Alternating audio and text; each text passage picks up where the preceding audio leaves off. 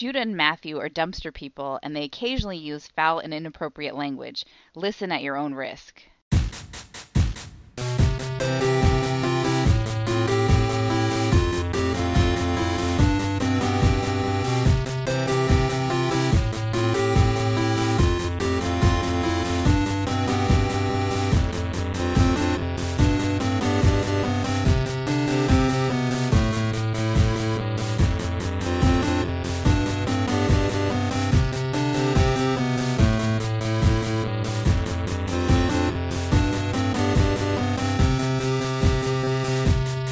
Welcome to Brother Date Star Trek's edition. I'm Matthew.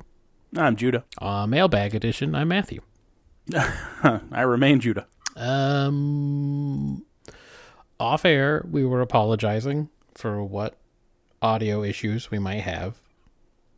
And I told you that I have an exotic bird in the neighborhood.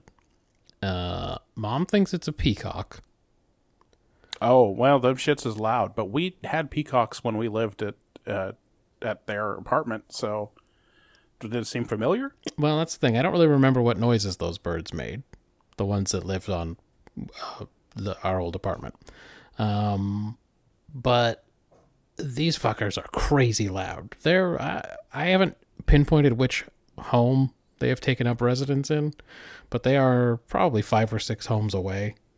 And they're loud as fuck, and they make noises at all hours, and one of them became 2 of them. So it recruited a friend, and so now sometimes 2 of them are going. Parthenogenesis, right? Yeah, maybe. I mean, yeah, maybe. Could have been budding. Yeah, could have just squirted one out, gremlin style.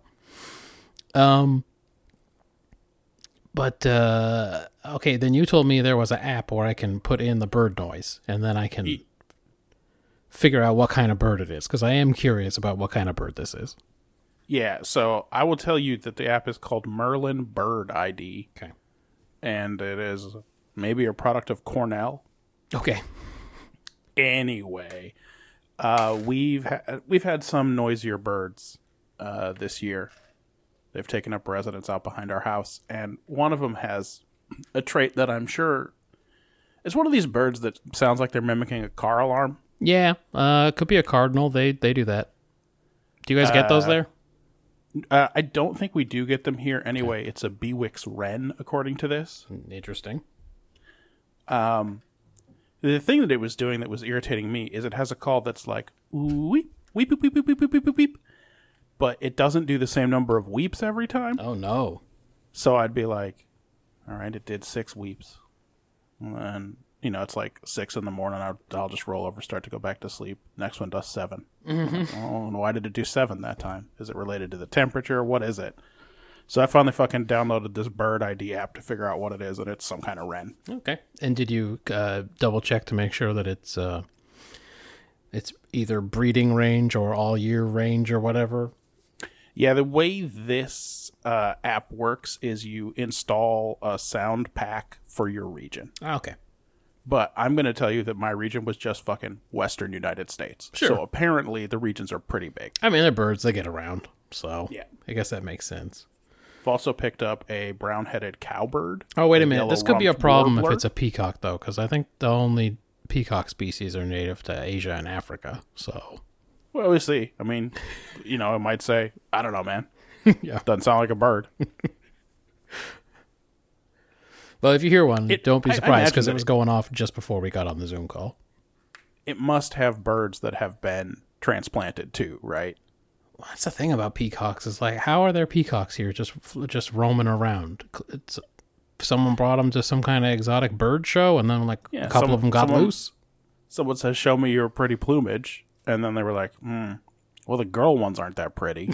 Just dumped them. And then they were like, oh, they flew away.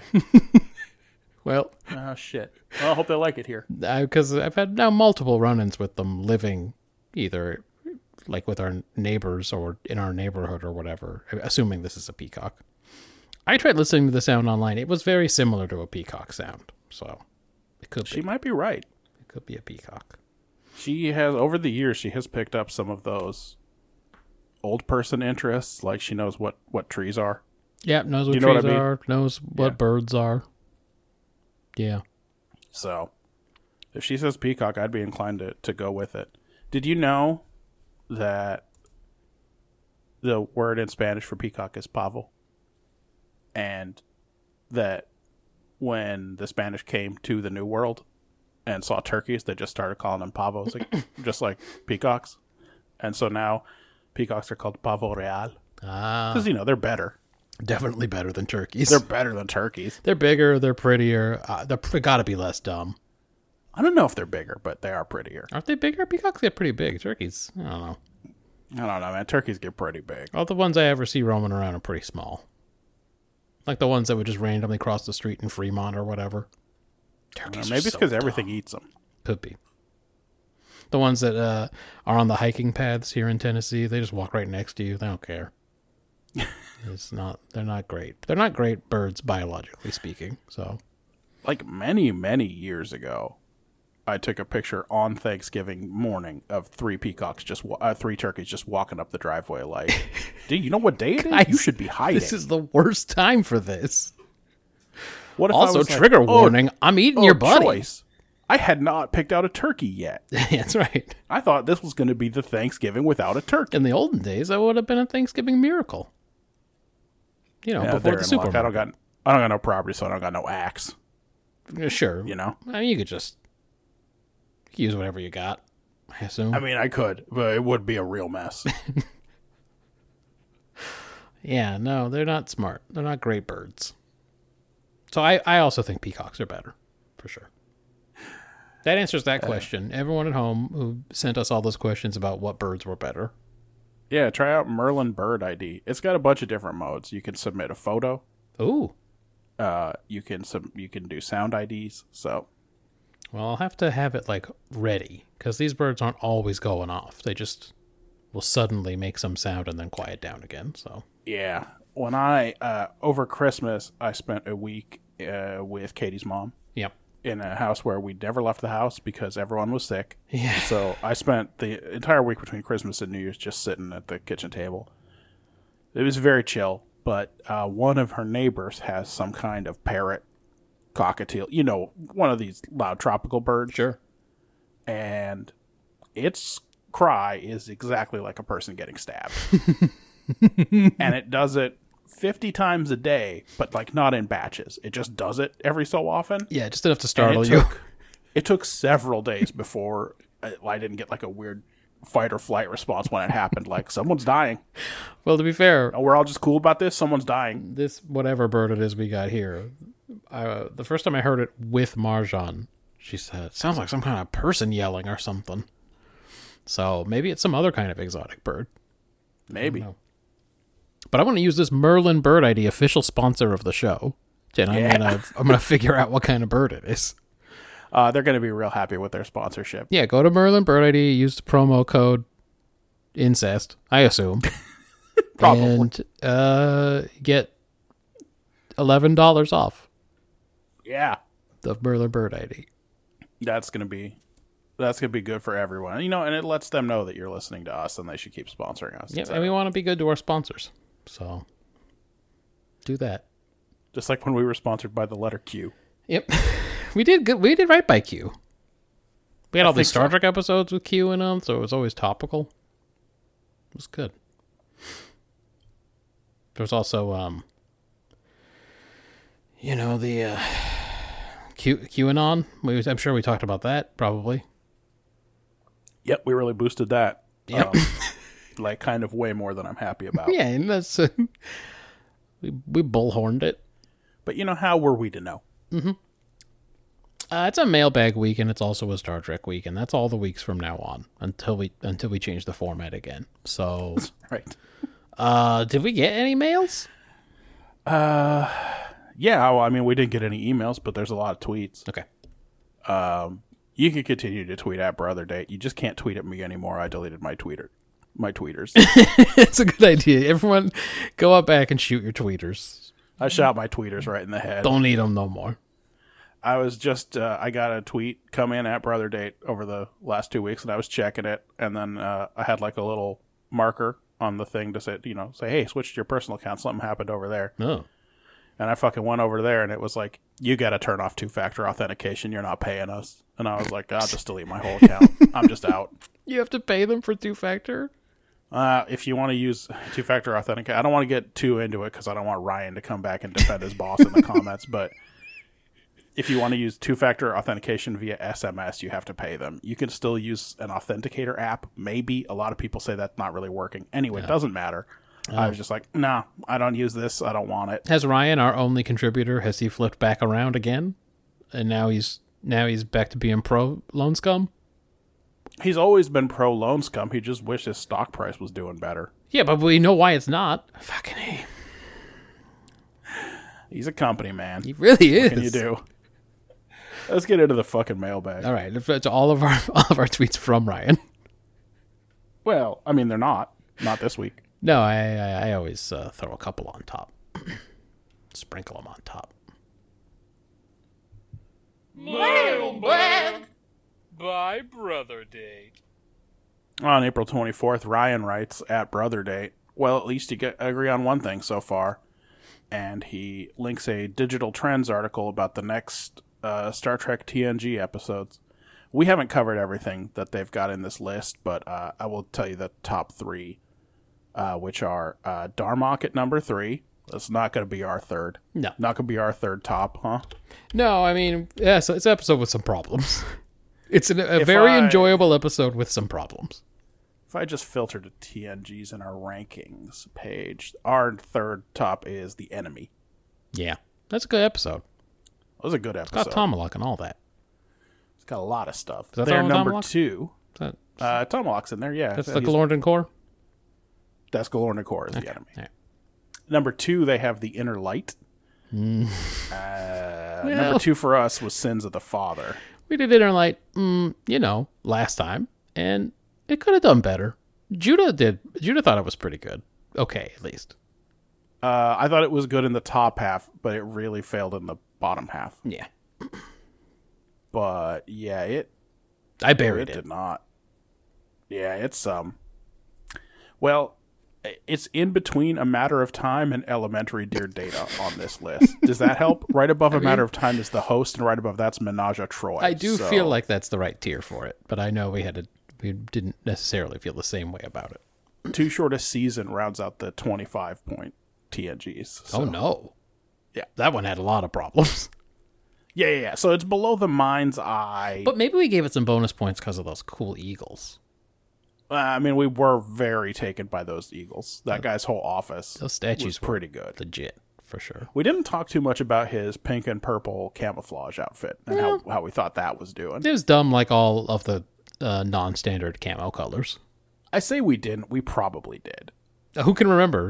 What was that, 6 years ago? I don't know. Especially in the early parts of the this project, I was very interested in all of the clothing choices that everyone was making. Yeah, well now, I mean, how many times you got to see the same Marissa, Like it's all become pretty rote at this point. I mean, as recently as last week when Flowers for Tuvok, I did again wonder how they got them boots that matched them pants.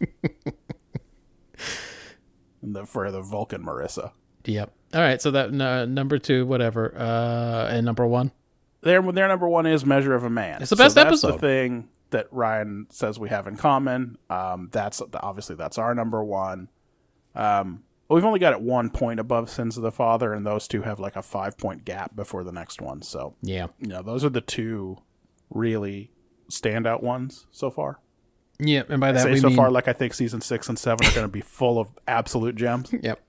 Oh man, Relics is just definitely going to dominate. And by the clear winners so far or whatever, we were talking about 57 out of 80, right? Yeah, that's almost, but not quite 3/4 of the available points. We're extreme. This is like a MIT final exam curve that we are grading on here.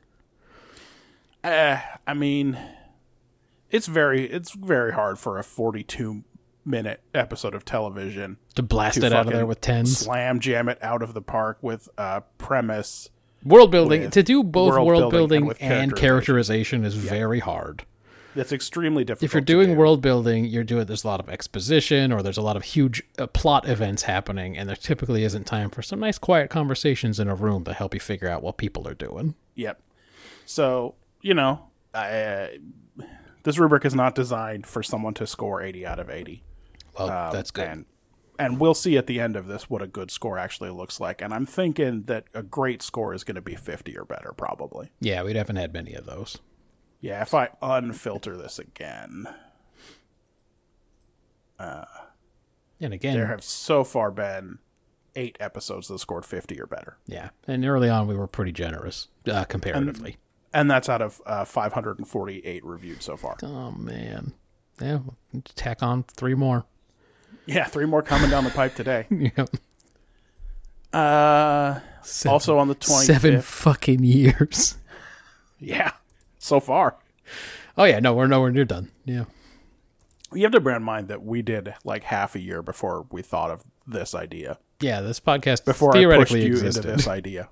By the way, we did lots and lots of other kinds of projects on this podcast. Oh, yeah, we've done so much stuff. Now it feels like the distant past, for sure, when we were doing that stuff. If you go back through the archives, you can find out what the best fruit is. You can find out. That was probably the one we got the most engagement on, and we weren't surprised because all of our mailbags had been about fruit for a long time. You can find out which Led Zeppelin song I like the best. Mm-hmm. You can find out what Mountain Goat song Matt likes the best. I don't actually remember. Do you remember? Nah, would have to look it up. Better check the website, everybody. Yeah. To be honest, I'm only sort of sure I remember what I had at the top of the Led Zeppelin bracket, which was, I think, more recent. Let's take a look at what's actually in here. We got Fruit, Billy Joel, Mountain Goats. Let me see here. It's No Children. It was always going to be No Children. Okay. Well, there you go, then. You had No Children beating Southwood Plantation Road. Okay. All right, that makes sense. I kind of remember those. That makes sense. And for Zepp, it was Kashmir. Yeah. Over Since I've Been Loving You. Those are good choices. On the 25th, Ryan wrote, at Brother Date, what's your favorite song with a big key change? Aside from Cisco's masterpiece, I mean. When we were at the cabin, I did make... they have one of them things where you could just say, hey, Siri, play the Monster Mash, which is the one I usually do. Sure. That's a good choice in almost all situations. Yeah. Speaking of 7 years, there is no way we haven't addressed this topic. Key changes? Yeah. We must have gone down the road of what were the best and most baffling key changes.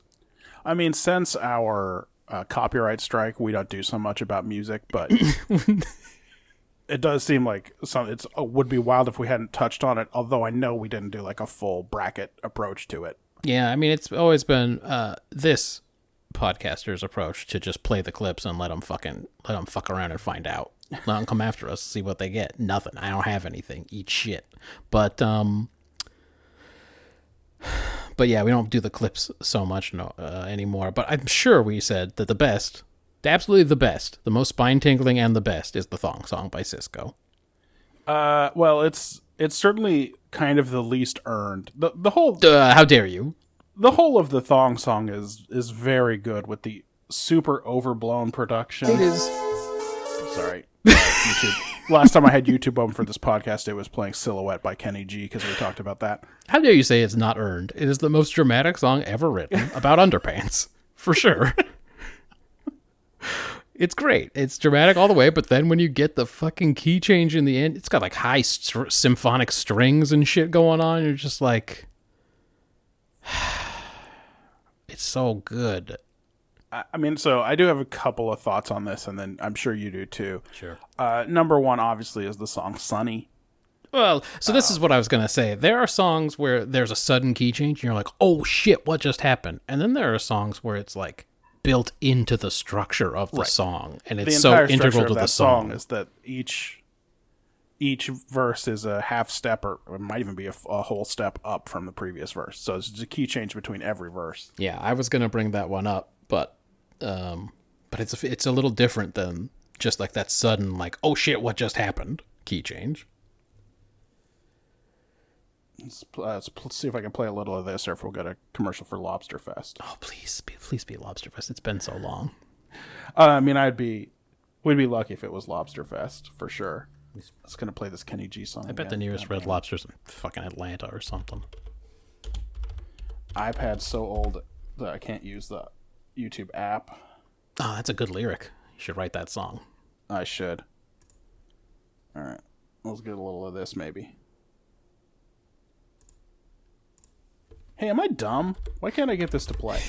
Yeah, I don't hear anything, but I'm looking up where the nearest... But now there's a Red Lobster in Franklin. Okay. All right. I need you to tell me if I'm dumb. Well, I'm not hearing anything. I'm still not.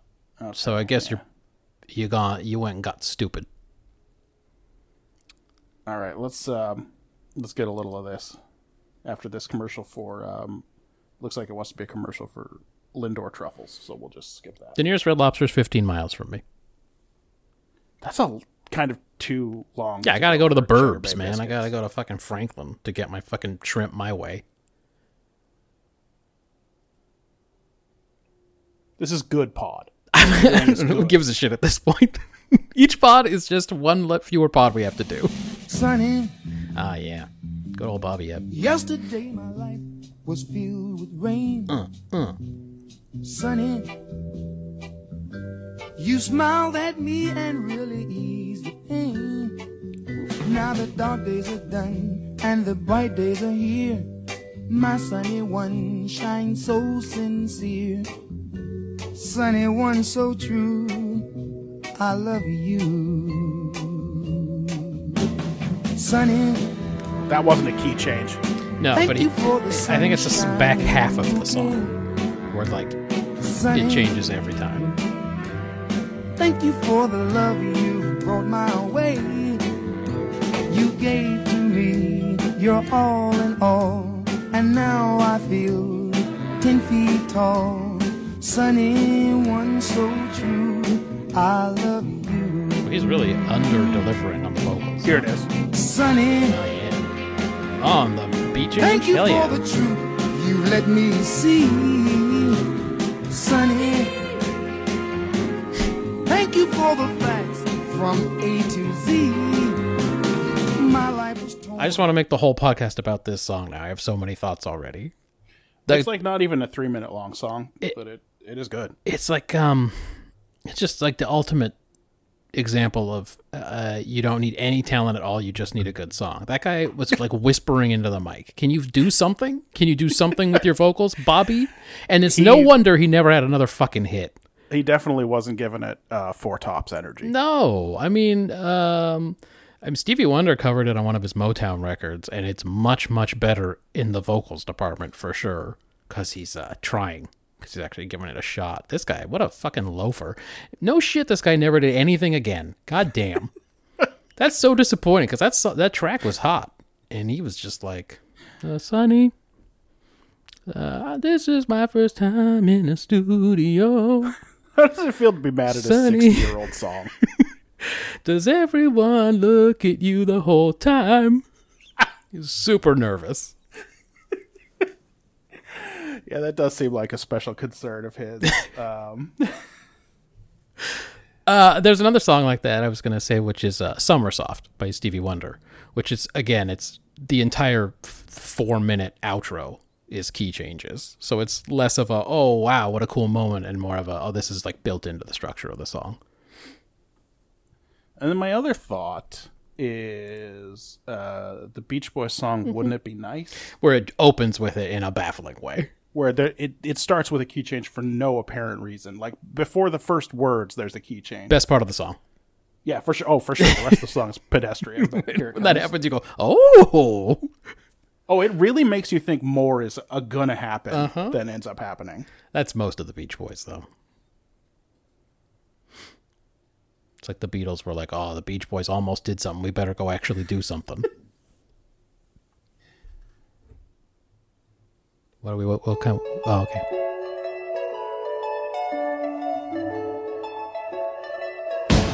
Wouldn't it be nice if we were older? And then doesn't do it again. No, that's just it. That's the key the song's in now. And the rest of the song, you just go, all right. Yeah, I mean, it would be nice to have sex, I guess. And not only that, but I it's guess now like that I they're think about ashamed. They're ashamed of the key change because they covered up with that huge drum beat. Yeah. It's like right in the transition, right where that key change happens. There's just a huge drum beat. Like, oh, Yeah, okay. man. Billy Joel wasn't the first guy ever to come up with a kick-ass coda and then make motorcycle noises all over it. He didn't invent that trick. No, he didn't. That's another is that project song you guys better or missed. worse if he was making them with his mouth? Oh, I mean, come on. If the I always end of, strive for self-awareness, something Billy Joel has never shown. So that would be pretty great if he did that. You just the end of moving on. you just hear him taking breaths. This was before Chocolate Rain, so he didn't know you need to lean away from the mic to breathe. That was all the real blessing of the Chocolate Rain experience was the video aspect of it. Yes, the rest of it is pretty weird, but watching that guy get to work was Tezonde. Was that Tezonde, yeah. That guy was he was doing some good work and didn't mind being filmed. See, he should have done Sonny. He should have been the one in the Oh, booth. I would love his Sonny, but it starts like, wait on Sonny. Flush the sewers Yesterday, my underneath life. Mumbai. I'm not making it sound fake enough. I have a cold. So usually I could do a better Tezonde than that. I know, and that's very important in 2023. You got to have a good Tezonde impression. It's on my resume. Is that why I'm not getting work? Yeah, maybe. He's probably going to want to do it. Don't call him in. He's going to do it in meetings. There's only one reason you list the impressions you do. He's going to try to do them. He's going to be like, hey guys, you remember Chocolate Rain? They imagine Some you. stay dry while others feel the pain. Chocolate Rain. He's going to come in. He's going to like have a little smirk on his face, and he's going to keep looking at the resume. He's going to be like, oh, I brought you guys each a copy of the resume. We're going to be like, oh, cool, we already have one. He's going to be like, oh, just in case. And he's going to keep looking at it the whole time. And when we don't bring it up by the, like, near the end, we're going to be like, okay, do you have any other questions? And, I think we're pretty much wrapping up here. He's going to be like, hey, did you guys see this section? And then it says he does a Kermit the Frog. I don't want to hear it. I talked to a guy he interviewed with at Roblox, and it said he brought a Casio keyboard in that he programmed the actual loop from Chocolate Rain, the 4-second piano loop. He was going to do a whole thing. He clearly was prepared to do the whole song. Yeah. Do you have any other key change candidates? I didn't really give it a lot of thought when I saw the question because I'm sure we'd covered, and I was sure every song that we brought up was going to be brought up.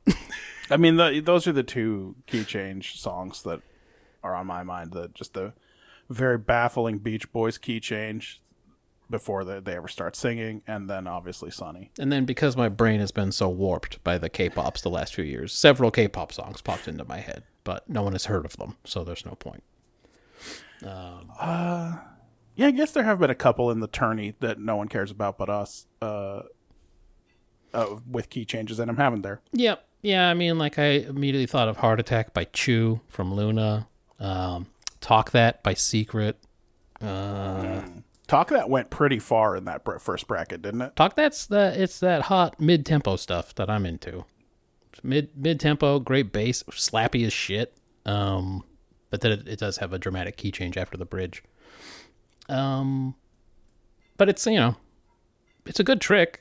Sometimes it's totally not earned. There's a song that's out right now by 50/50 called Cupid, where there's just a key change at the end that feels like they just went, and then like, I don't know what else. Like a key change maybe?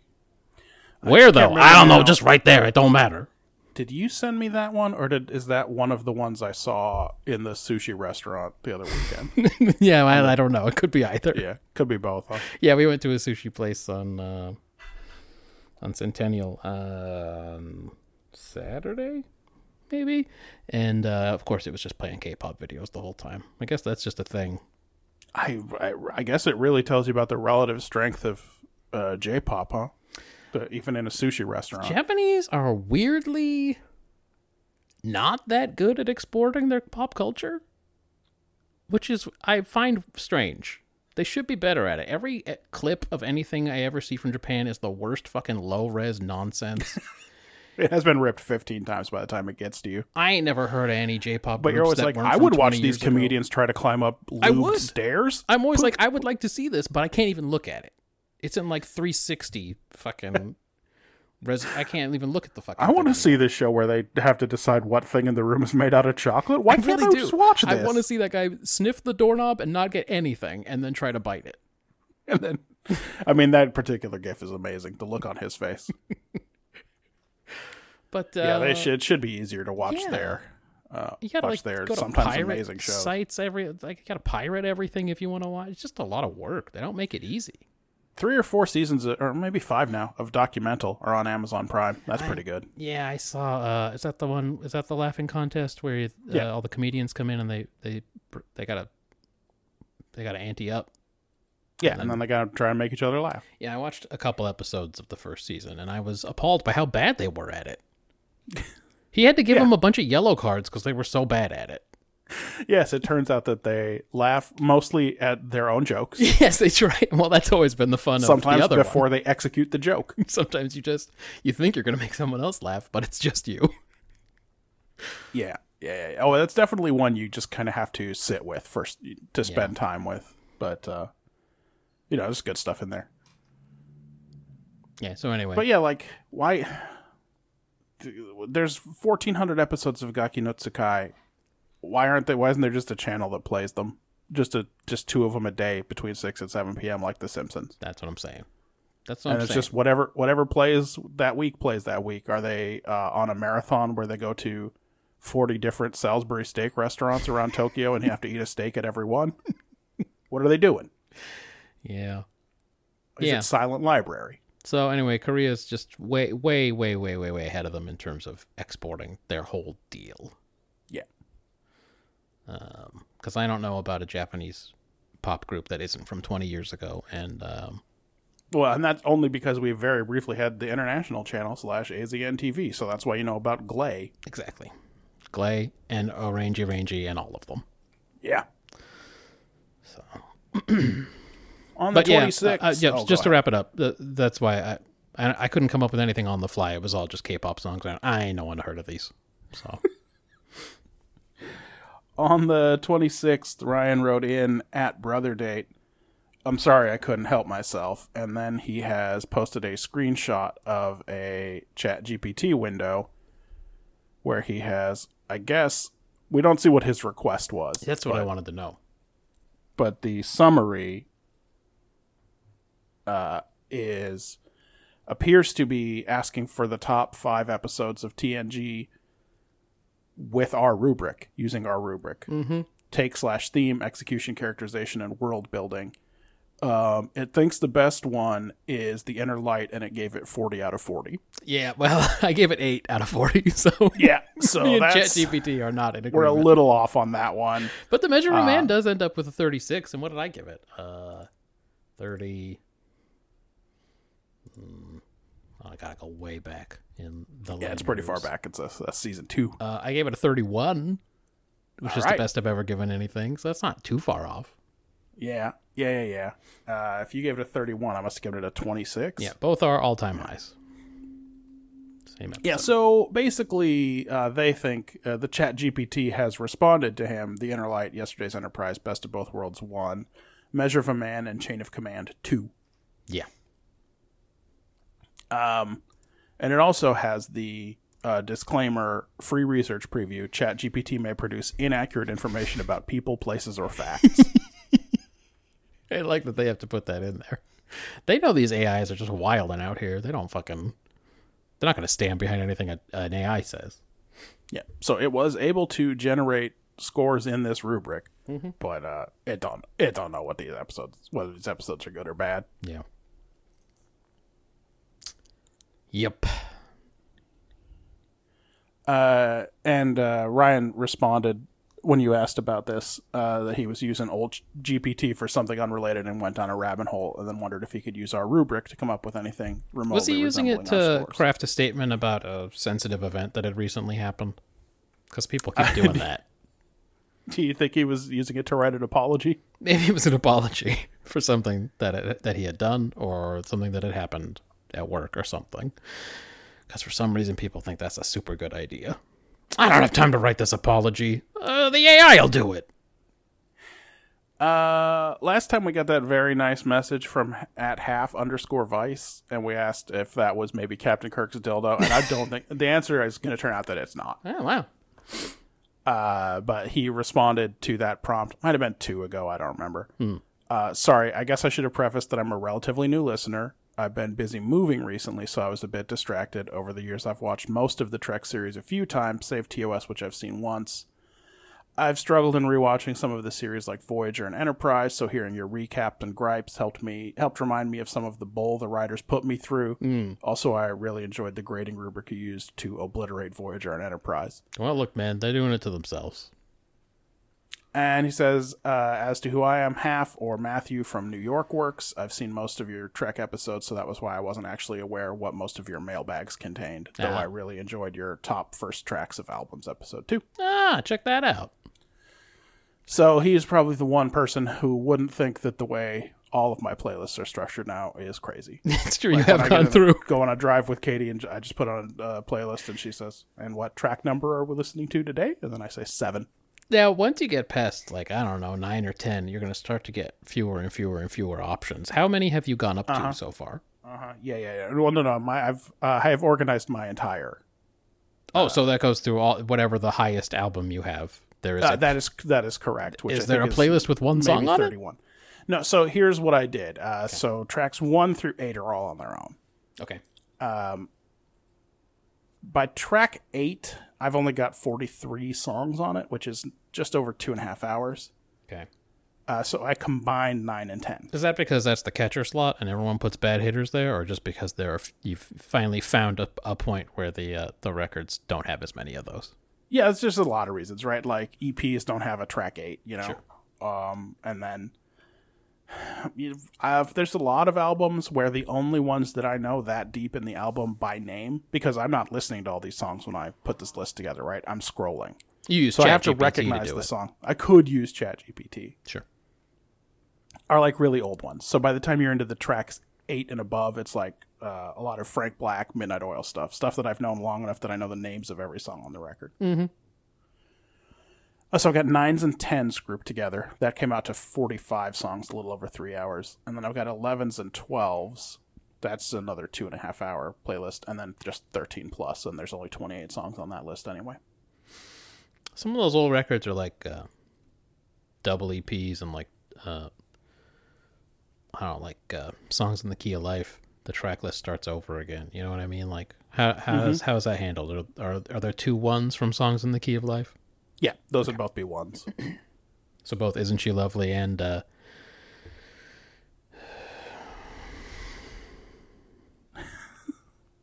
There's lots of ways I could look this up, Yo, but I I'm don't scrolling remember. through the track 1 playlist, This which is the stupidest way because there's 76 songs on it. Look, man, this is what has happened. I now no longer remember what sequence it's Love's things in are. Need of Love Today. Okay, yeah. Which is, of course, on the list. Can you believe that Love's in Need of Love Today? That is, oh man, that's a good song. Yep. Yeah, that one's almost all fade out, too. That one's like a minute and a half of song and then like 4 minutes of fade out or something. That one and Heaven is 10 zillion light years away are in the same, have the same feeling to me. Sure. Yeah, I really like those two. Yeah. Why should my color black make me a lesser man? It's a good question. There you go. Think about that one, everybody. Come on and fall in love. All right, well, there we go. We got a listener. Yeah, so Whoops. welcome aboard. By the way, the one person that we assumed everyone was doing the other thing, listening to the mailbags and not the Star Trek episodes, but Yeah, you're doing it wrong. that's what made sense to us. Matthew from New York, you're doing it wrong. On the 27th, I guess Ryan had written something about we don't know what her hours are. Yeah, in the I last assumed he was mailbag. talking about Troy because I had made a joke about how Troy is off on the weekends. Yeah. And he says, here, are we sure it wasn't about Guinan shifts at 10 forward? Just tell us if we were wrong. Do you really not remember? So you can't get points for that. You don't get the win. I'm not playing the song for that. Yeah. He also writes, and this has to be in response to my criticism of Geordi just fucking walking through the walls to get to other parts of the ship, like he just knows how to do that. Maybe. You sure it wasn't about the inner light where Picard leaves that house and then he's gone all day and he comes back at night, and I said I would have ended up under a bridge because there's no way I would have been able to find myself back to the home I ran out of half of fucking Boy, awake. I guess that would make sense too, huh? Yeah. He says it's not that strange. Some people can wayfind without taking known paths. See, this is where I thought about Could be. because like just following a bunch of streets. Yeah. Yeah. Anyway, it's not super common, but it's not super rare. It takes a little bit of skill and a little bit of how your brain works in visualizing the map. So I guess Ryan's bragging that he's like a super explorer. Yeah, we out can there, huh? assume which one Yeah. he is. Well, I'm sure he's, probably calls himself trail master out on those hikes. Right? The reason that I went silent there is because I was trying to think if I'd ever heard him describe himself as a trail master. It's just a guess. Felt credible. Yeah. Felt credible is all I'm going to say. It's like how whenever we're playing the Pirates game, we come across a shipwreck and I say that I'm a dive master and it's going to be okay. I'm going to be able to get all the treasure out of there. You were right, by the way. You absolutely can sell gems to Hunter's Call. Well, there you go. See? That's I think the only decent way to do it. Fishing. Fuck that. Yeah, it takes Fuck a long it. time. And it doesn't even go up that much. Oh, no, it goes up very little, even if you catch a perfectly cooked trophy fish. Yeah. So I don't know who enjoys fishing so much that they would grind that one out. Fuck it. Yeah. Also, Ryan writes, in New Orleans, you have to tip extra to get a street band to play When the Saints Go Marching In. Well, now I definitely feel like he was talking about the next phase. This is an That one's the next phase. exactly. That one's That's not the from inner next light. phase. Yeah. Yeah, I don't know how that would apply to the inner light. Did someone try to play that with the inner light? I don't think Did we'll ever hear him Bataille start. on the flute? Was he like, "Hey, play When the Saints Go Marching In"? Hey, I'm sick of Frere. Cayman. Can we jazz it up, Cayman? My best friend Cayman, fucking player character Cayman. Can you play When the Saints Go Marching In on that thing? Oh man. Do you think if Captain Picard had been played by Tony Danza, then both Picard's first name would have been Tony, and also in the Inner Light, Cayman's first name would have been Tony? Tony. It would have read his brain and known he's not going to be able to do this. Just at least give him his first name back, because there's just no shot. Like, listen, man, we can't have it. We can't have the whole video game someone going Tony, and then him just doing a blank, or Cayman, someone, and then him doing a blank stare, and then Cayman, going, that's Cayman, you. Cayman. Tony. You're Cayman. All right, Jean-Luc. I mean, look, I guess he could have said, you know what? My name is Jean-Luc now. I know you guys all call me Cayman. This is Jean-Luc now. Everybody had to put up with it when Sting did it. That's right. My name is Jean-Luc. I know it sounds weird and alien, but that's my name. Also, I met a guy not far from here when I was taking that walk, and he told me that I'd always be Jean-Luc to him, and it felt right. Just felt safe. Yep. 50 minutes ago, you retweeted your buddy Bum Chillips, Sure. and he appears to be tweeting about, if this is real, This is it's definitely an real. ad from development of Eastern Poland, which appears to have the European Union imprimatur on it also. Mm-hmm. And it's an advertisement for the website www.whyeasternpoland.eu. As in, why? And it Why is there shows an him- Eastern Poland? It shows a man in an armchair with a tie giving you an angry look, and it says, "What will you say when your father-in-law asks, why didn't you invest in Eastern Poland?" The way they keep saying Eastern Poland, it keeps making me laugh. Because there are like 4 or 5 of these that I've seen that are real. One of them's like, what are you going to tell your kids when they ask you why you didn't invest in Eastern Poland? Or Right. whatever. It's just so specific to me as the ugly American, I guess. Eastern So Poland. this is very strong. Everybody go look at this ad on Twitter, and maybe there's more in the thread. Your buddy Bum Chillips wrote, This is father-in-law. He grips his chair in anger and does nothing but think of my infuriating ignorance of Eastern Poland."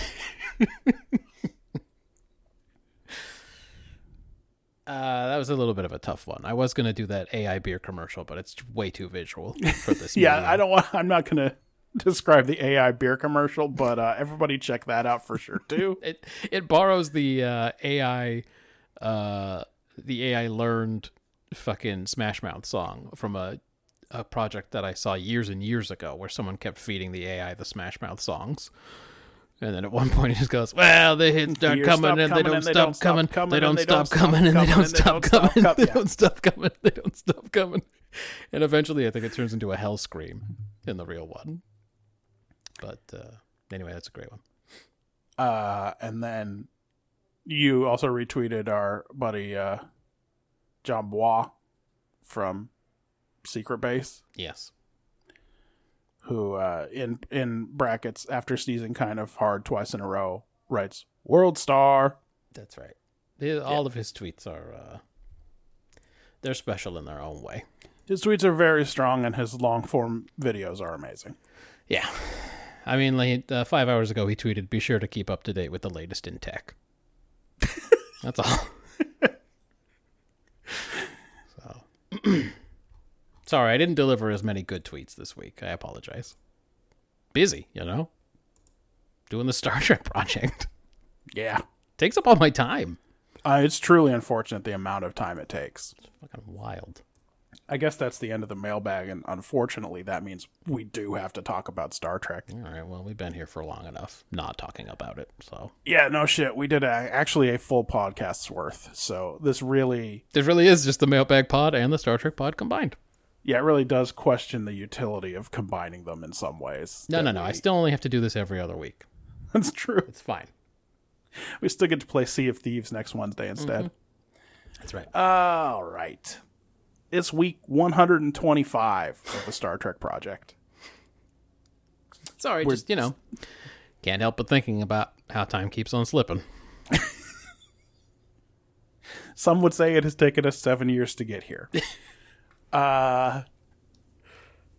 Last week, the big L went to TNG. With the immortal episode, The Inner Light. The beloved episode, The Inner Light, took the L for the week. So we're going to talk about TNG first, and this week we talked about another classic, Time Zero. Next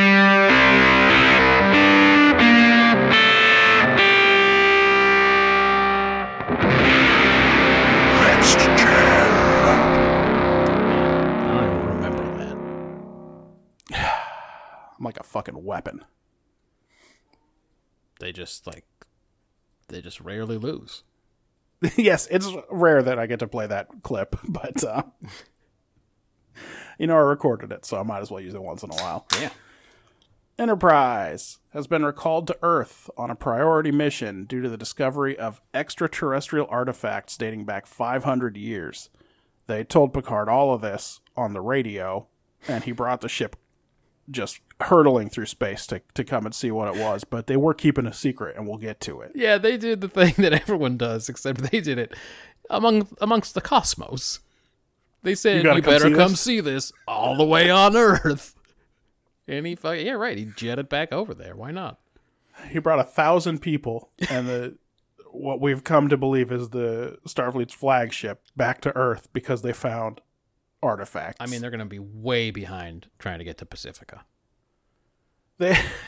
For sure. So far behind.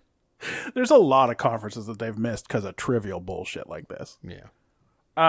They must have also told him to come down with Data and no one else, because that's the two that beam into this fucking cave under San Francisco. Yeah.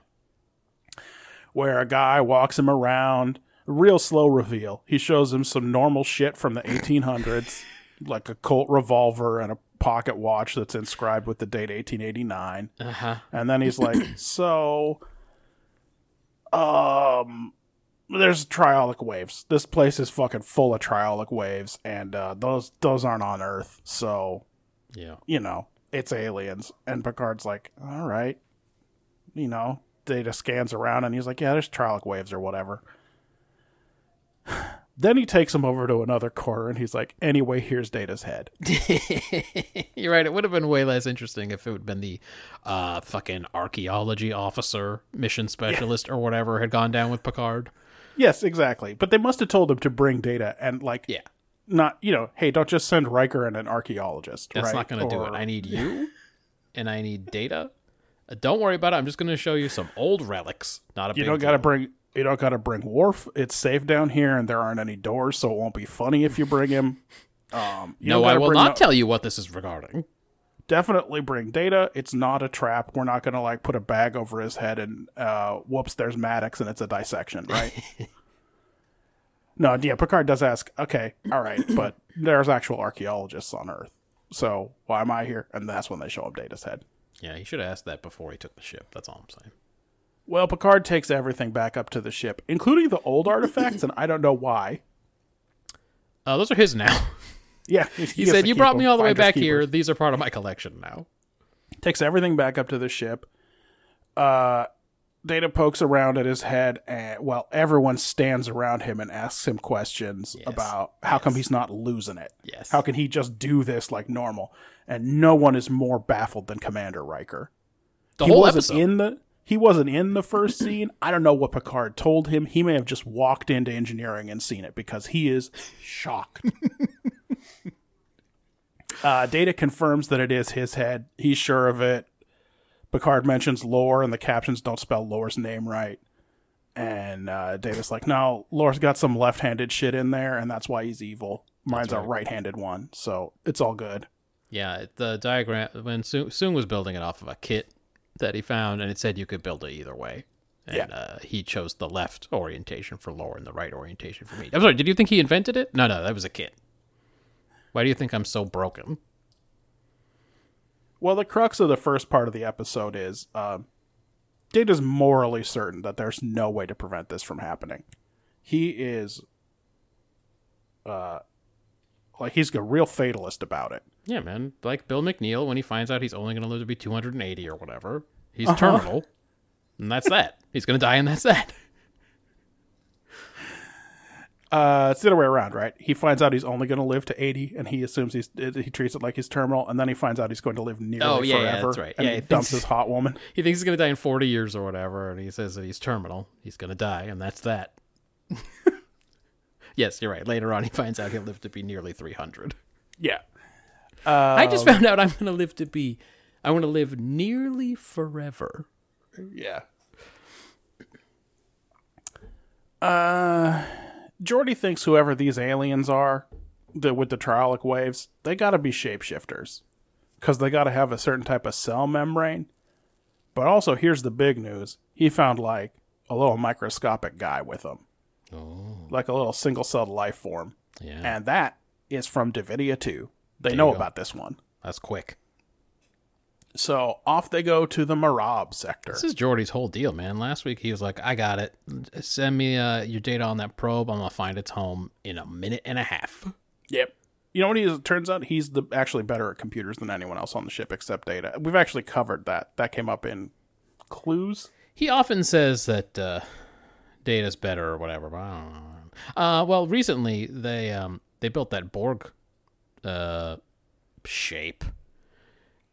And it was him and Data presenting, and at first we were like, Data must have done that. But then we thought more about it, and we said, nah, the computer did that for sure. 100%. Yeah, they just asked the right prompt. Yeah. In the meantime, while they're flying off to find this microscopic life form's home, Geordi tries to get Data to open up about his impending death. Because everyone on the ship, including the actor Brent Spiner, has forgotten that Data doesn't have emotions and wouldn't be freaking out about this. So they're all on a spectrum between puzzled and offended that Data's trying to go about his business as usual. There's one good scene in the entire episode. I'm just going to spoiler alert everybody. This wasn't a good one. And it's in 10-4 where Geordi asks Data if he wants to talk about it, and Data's like, "No, I don't really need to. Do you want to talk about it?" And Geordi goes, "Yeah." Nope, you're right. That was the nice little touch this week. That was the small touch from TNG. It is a little bit ruined by at the very end of that scene. Geordi walks out and we fucking smash pan on Whoopi Goldberg, and she says full circle. Well, anyway, we'll get to this scene. We'll get to it. Data is kind of comforted about all of this because fundamentally dying is a thing that humans do. Yeah. And so, this is a way in which he's like everybody else. He truly is just like, give me that human shit. You mean the part where they're like, you can knock their heads off their body? Yeah, that's the best stuff. That's the one. That's what I love. That makes me feel so good just to think about that. That's what I want. Make me human. And then I can get my block knocked off. I've been all busted up about this since Disaster, when I had made Commander Riker take my head off and he almost puked. In fact, he said he didn't puke, but I could smell it with my super android nose that he puked in his mouth. Yeah.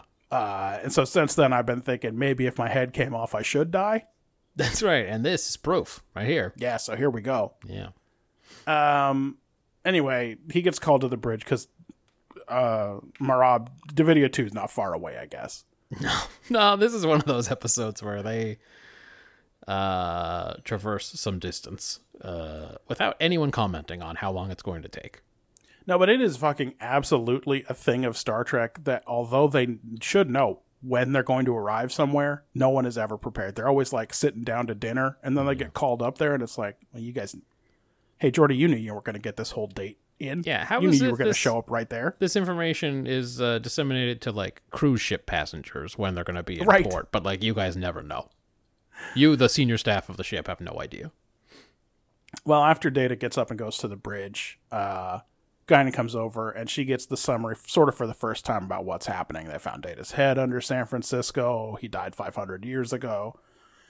And something happens on her face. And then when Geordi gets up and leaves, she says out loud to nobody, full circle. Yeah. What do you mean to nobody? She's got an imaginary friend. I mean, well, yes, it's a Tarkasian or Tarkesian razor beast. Right, exactly. Yeah. Troy and Riker do a walk and talk about how absolutely bummed out everyone on the ship is and how Riker is angry. He doesn't want to admit it at first, but he is angry and he doesn't know why. And she doesn't have like a million years. She starts to explain it. They're talking it through, but then Data rolls up in a turbo lift behind them and he notices the way they just stopped talking because it's been happening to him all over. And then he and Riker and Troy agree that they're all best friends. They're the new Turbo Lift 3. That's right. Cannot wait for these adventures. The Yeah. fucking continuing adventures of these dorks. Oh, the fucking Dream Team plus Riker? That's what they were missing. You know, that time, that's what messed them up that one time. Is they were dream teaming about Riker, and he really needed to be there. He was too busy. Are you talking about in Darmok? When No, they I'm talking almost about- fucking... Oh, I see. I'm talking about in peak performance. When they're dream teaming, but what they're dream teaming about is Will Riker. You know, about how he's not conventional and how he's going to be the man that he's meant to be or whatever. Yep. Yeah, that was the problem. He needed to They've, be in the room. they've overlooked that every single instance they've brought up is sensor tricks, so we should probably look up for sensor First tricks. maneuver, sensor trick. All right, Mr. Worf, let's start with some sensor tricks. I don't know if I ever thought that episode was good. Sure. Like, there's a lot of things there. Obviously, the redhead got transferred after he let Wesley steal all of that antimatter. Yeah. But, like, man, that really bummed. That was one of the ones that I discovered when I had pneumonia, right? Yes. Yeah. Yeah. You couldn't. That's help the but watch sort of the pretty reason we're doing this. good. But yeah, you're right. I guess Riker was the one who put them on the other assignment, and he should have been in the room. He should have been in the room. Darmok. But he was too busy trying to make the whole ship a phaser. So, what can you do? Well, turns out Geordi was right. They get to Davidia 2, and Data immediately picks up a temporal disturbance down on the planet. And Riker takes an away team down, which pointedly does not include Data. And he's not fooled. He goes to Picard's ready room to discuss it right away. He says, it's because I'm an android. This again. This again. How many times I have to come in here? He for sure goes in there prepared to have another hard conversation about discrimination. Mm-hmm. No, his attitude about this is you can't cheat fate, and it doesn't make any sense to take him off the away team. Well, the guy who woke up Data on that planet told him, you don't have any emotions, and fate is a real thing, and you can't beat it. And so Data just holds these things very close. And Picard doesn't try to talk him out of this. He doesn't say a bunch of stuff like, look, Data, if I knew there was a particular risk to any crewman, I wouldn't send them down there. Like, this is normal. That what I'm doing here is sort of Trying responsible. not to get your head blown off your body. That's all, buddy. Yeah. Instead, he's just like, I'm sure going to try to cheat fate, though. Yeah, well, also, I don't know. Just point to the adventures of Captain Kirk or whoever. And be like, nah, you can, though. You can just change history if you want. Do whatever you want, man. Yeah. Maybe in It's all some good. maybe there are some intellectual properties in which time travel works the way you're describing, Data, but this ain't one of them. This one's kind of a make it up as you go kind of thing. So, Like, I get it. It's going to turn out that, but have you looked at a picture of Gabriel Bell recently? Oh, it's Cisco all along. yeah. Oh, okay. Well, it wasn't before, but now it is. See what I mean? Do you see what I mean, Data? It wasn't before.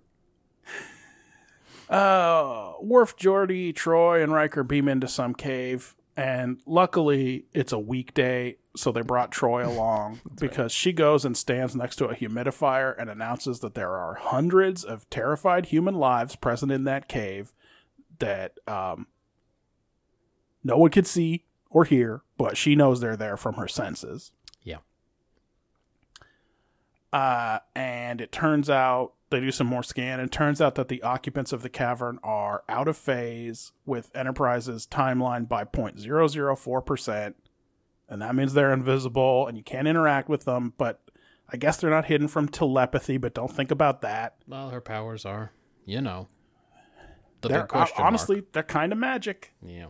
Telepathy is magic in this show, unless Odo has a brief for all of his officers to put telepathic fucking dampers all over the promenade. Yeah. Or maybe the time that Kess just walked in the room and she's like, no, I had the doctor turn off your telepathic powers. I was like, what? What? Right.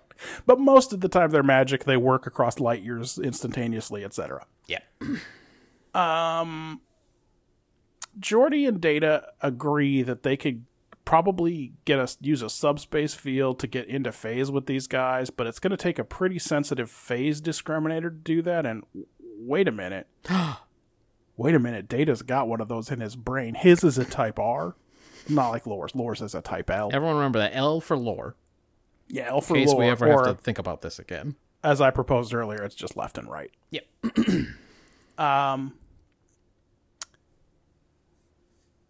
So, since there's only one is in Data's head, he's got to join the away team.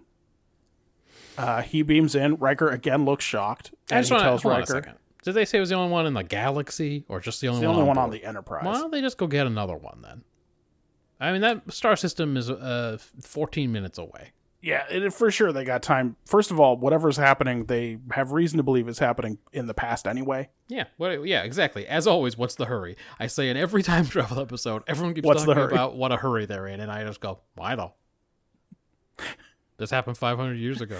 Yeah, they for sure have time to go back and get one off the shelf, or just call the Daystrom Institute and say, hey, we're going to be back there in 2 hours. You think you can whip up a phase, type R phase discriminator? Yeah, big fat one. Just like the best one, so that we can get them real sensitive shifts. Can you do that for us? Yes, you can. Good. Then I don't have to risk my android who's fucking blown up headward. Whatever. Yeah, well, they send him down. So he beams in. He tells Riker that once he makes this adjustment, he's about to become invisible. And he'll be able to talk to them because he's modified the communicator, but they won't be able to talk to him. They'll be able to hear him. Sure. And off he goes. He tells them that there are a lot of life forms there and that they're ignoring him. Maybe they don't see him. They're like Kwang Su tall, and they have no eyes or ears, and they're sucking energy from a cave hole into their mouth hole. Looks like a persimmon is dangling above their head. Yes.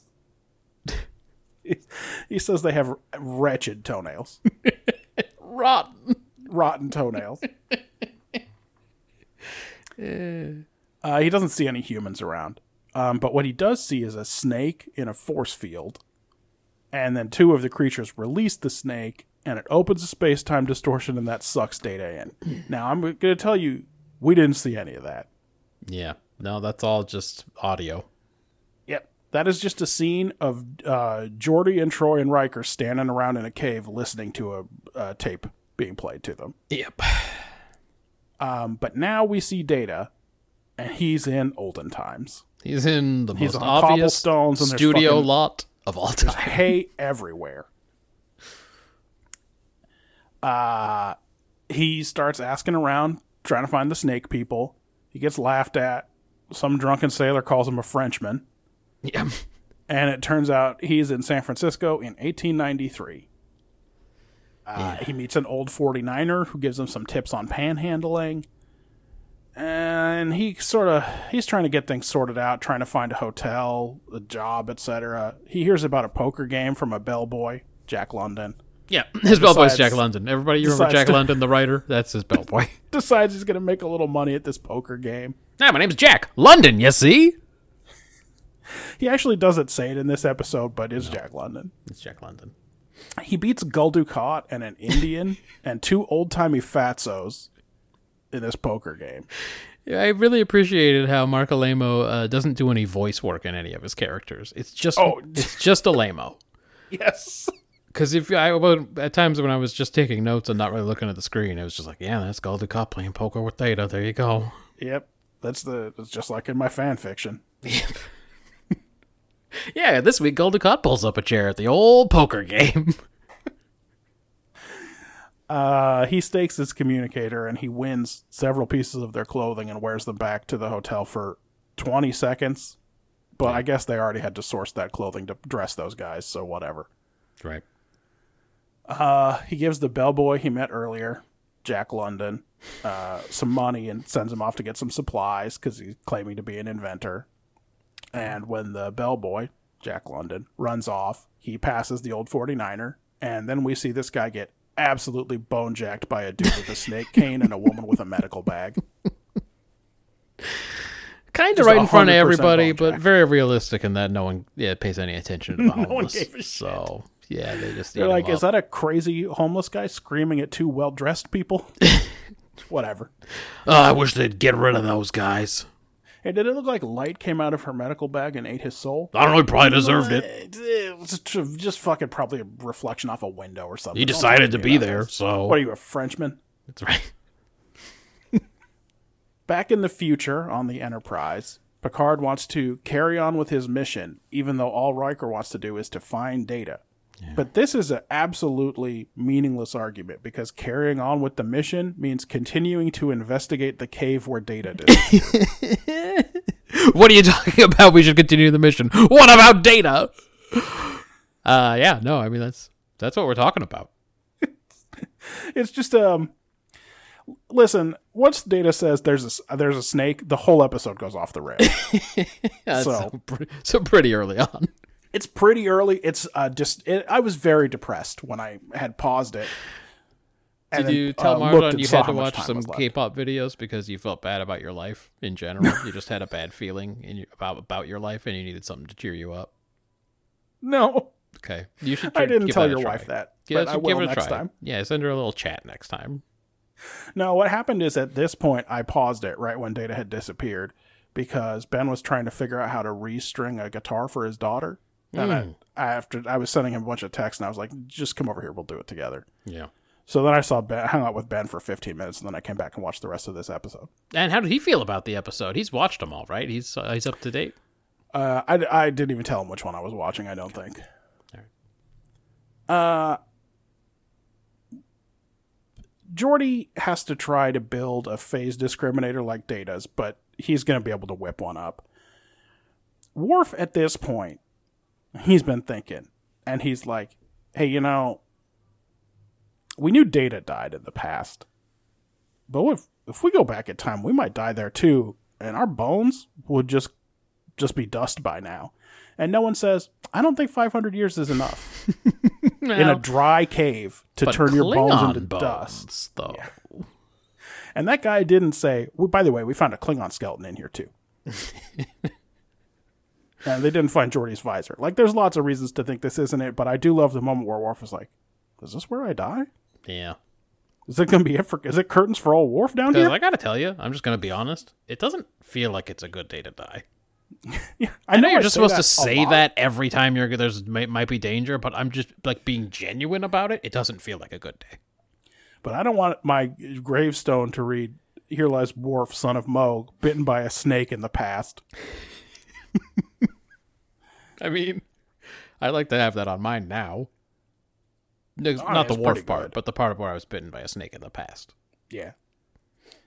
Guinan calls Picard down to see her.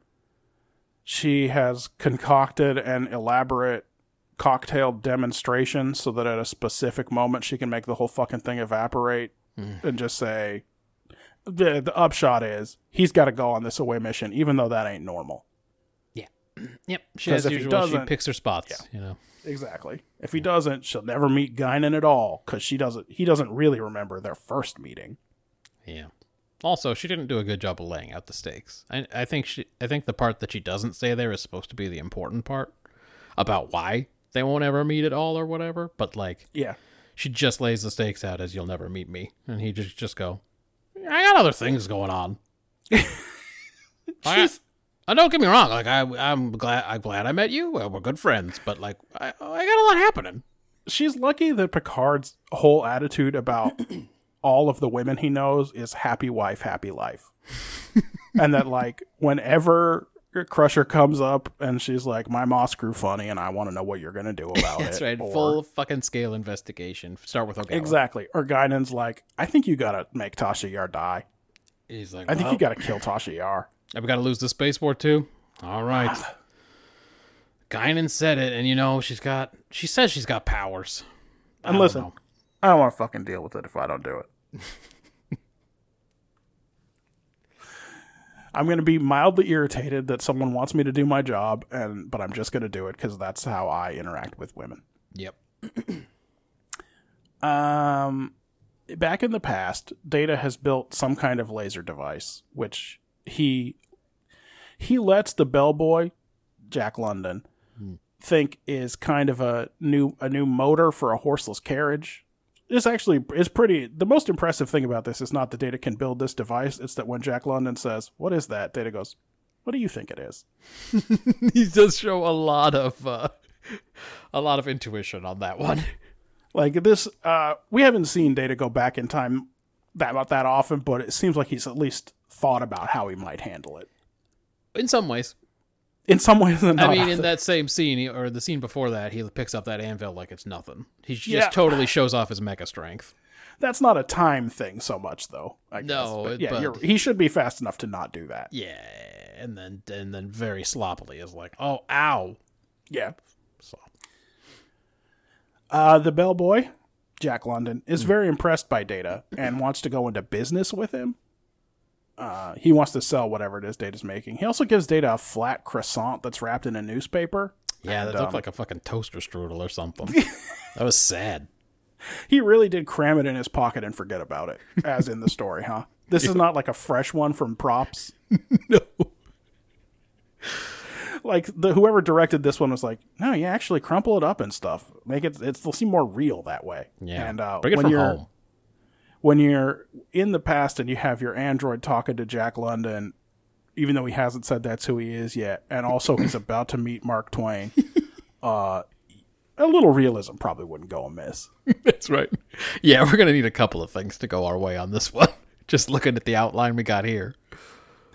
Well, whose face is right there on the society page? It's Guinan. Oh. Smash cut to Mark Twain. Now, I know I just said his name, but he has not been mentioned so far. It's not like when Data was trying to figure out where the guys with the snake were, it wasn't people saying like, I don't know, that sounds like some shit that, have you tried Mark Twain's fancy party? Crazy Sounds like old it might Mark be at Twain always throwing Twain's fancy parties all around here. Maybe they were dressed fancy. Maybe they're at Mark Twain. You know the writer Mark Twain? Yeah, he's got some party going on. No, this is out of nowhere. Fucking 35 minutes into the episode, we smash cut to Mark Twain holding a little salon and talking some shit about a guy who has rediscovered or worked out again the idea that the sun revolves around the earth. Yeah. And he's just trying to cut it up. He's cutting it up real good with Madame Guinan, who seems to be a celebrity at this event for some reason. Yes, she decided that she wanted to party on Earth in the past and become a celebrity. Yeah. And she seems like a little less than impressed with old Mark Twain. Yeah. He's kind of just a windbag to her. Data jukes past a doorman trying to check a guest list. What do you mean? Dude, don't undersell it. He fucking had his robot skills. That was some Barry Sanders shit he pulled out there. It was as sloppy as any of Geordie's shoulder rolls, for sure. He just was like, oh, right past you. That guy was pathetic. He comes in and he apologizes because Data got in there. He should have fucking he fired himself. He should have been like, I've been fired, and walked out. He hasn't figured out yet that she's Guinan from 1893. He thinks she's Guinan from his timeline. He thinks that it seems totally normal to him, the idea that Picard might have sent Guinan back in time. Sure. To come find him. I mean, he describes them as shipmates, and I was like, well, I guess technically. Or colleagues or something. He said it does say shipmates. Yeah. And then blurts out the word starship, which catches Mark Twain's ear, because, he's a crafty old guy. He's doing a Babylon 5. He's standing very close by. But they don't know. They can't tell. For sure, in the next scene, when Guinan hears starship, she's like, uh-oh, and they step outside. Yeah. And by that point, Data has figured out, I guess from her actions, that that's not what's happening, and he's like, oh, yeah, okay. So I was wrong. I forgot that you lived a long time. I didn't know you'd ever been back on Earth. But Mark Twain is eavesdropping on this whole thing. Yeah, so now he knows everything. Yeah. He's literally just kind of standing there. He doesn't even reveal himself. He's just already revealed. How did they not see him? He doesn't even step out. He's sitting still. No, a puff of cigar smoke floats over, and that's how they know it's him. He's not even bothering to not smoke his cigar. Yeah, it was weird that Data... I don't know what Guinan's hearing is like. We never know what her powers are. But it was weird that Data didn't hear him going, I mean, we know Guinan future. can sense things in other realities that bug her, but apparently not 4 feet in front of her. They couldn't smell Mark Twain 4 feet away. Crazy. All right. Now back in the future, Riker, Worf, Geordi, Troy, and Dr. Crusher are setting up pattern enhancers when Picard beams down to join the away team unexpectedly. He sends Worf back up to the bridge because he's read the script and he knows what's about to happen. Also, yeah, all right, go on. Look, I got lots of notes. They're not going down there to go to 1893. Nope. They are not dressed for it. They did not bring anything. Yep. But for some reason, Picard's like, not you though, Worf. The security of Enterprise is paramount. Yeah, I don't know. Did Guinan tell him that part? Or did she, after that scene was over, where she was mixing the drinks, did she hit him up on the communicator and go, oh, and by the way, don't bring Worf? Don't bring Worf. Yeah. Fucking A. They could have just not had Worf down there that time. Yeah, that would have been very easy. They know that cavern's empty. They don't need Worf there. Everyone else steps into these pattern enhancers. Geordi starts phasing them, and this time we see what happens, and we wish we'd only heard it. They are indeed surrounded by glowing creeps that are sucking energy fragments in through holes in their foreheads. Crusher figures out that the energy fragments they eat are terrified human souls. Yeah. Listen, reads on her there's some kind order. of there's some kind of bio whatever energy. Troy says, oh yeah, they're not people, but it's like they're imprinted with their terrified last moments of people who died or whatever. You're right. Then they watch as the two weirdos return with their snake and more soul snacks to put in the soul jar. But they didn't get enough soul snacks. So then they go back through the fissure. And everyone walks through after them without discussing it. To be continued. I'm so glad you said that because I did fear, not enough to rewatch the scene, that I had missed the part where they convened and said, let's go through the portal. Because I thought I just saw them wordlessly walk through the portal. That's what you saw. That couldn't be right. Nope, that's what you saw. To be continued, last episode of Season 5. Matthew, what's this one about? Oh, okay. Well, something about mortality. Okay. But what statements can you make about mortality that aren't totally obvious? On one hand, you have Data's weird feelings about finding out he died. He's kind of cool with it, and everyone else is horrified. And then on the other hand, you have, I don't know, the abject terror of the hobo and all the other people Troy senses. Is it a be careful what you wish for? Data thinks it's so great he can die by explosion or something. I don't know why he didn't think that was possible. But, once you embrace your own mortality, there's so much more to fear. In fact, everybody but Data does begin to fear his death in a big way. But so what? I don't know. Themes of mortality, I gave it a 1. I teased a little bit more out of it, so I gave it a little higher score. Okay. But you're definitely in the area here. Death comes to us all, but you can't just be resigned and wait in the street to be killed. Take that. This one's just for you. This is the one was episode for aimed you. At me, which is probably why I'm going to give it 4 points. There you go. Data takes a very fatalistic position here, that he's going to die and nothing can be done, so why even try? Yeah. But, like, even if he's right, shouldn't we keep doing things the way we would ordinarily do them? Yeah. Like, minimize risk in general, act on certain specific risks in particular? We've done this. This is the the one where the cycle ends here. the one where the cycle ends here. A truly regrettable episode for the characters of Picard and O'Brien. Well, you say that.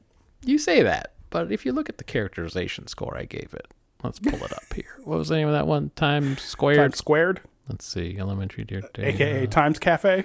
No, that's Timescape. Time.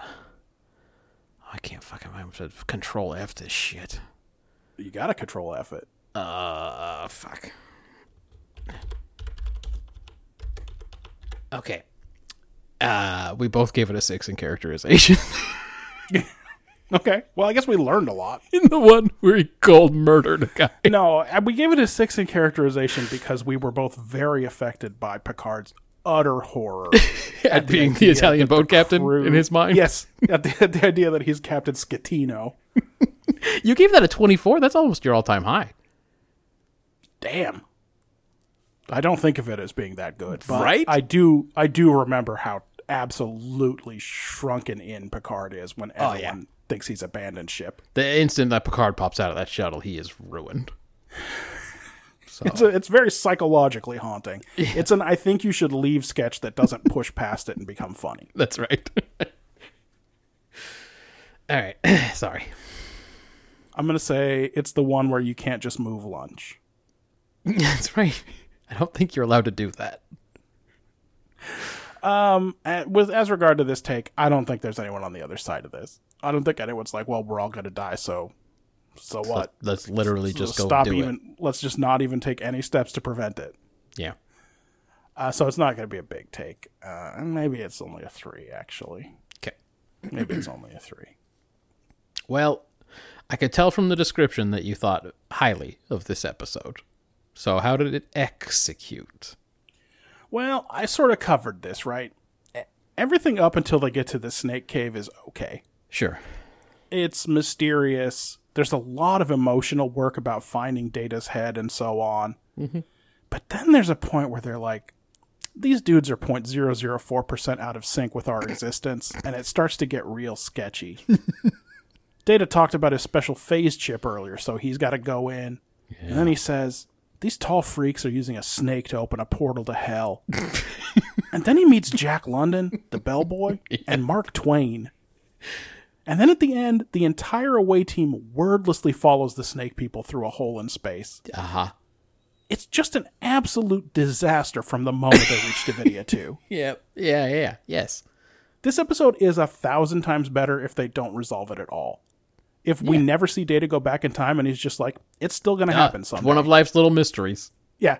How to get there? I don't know.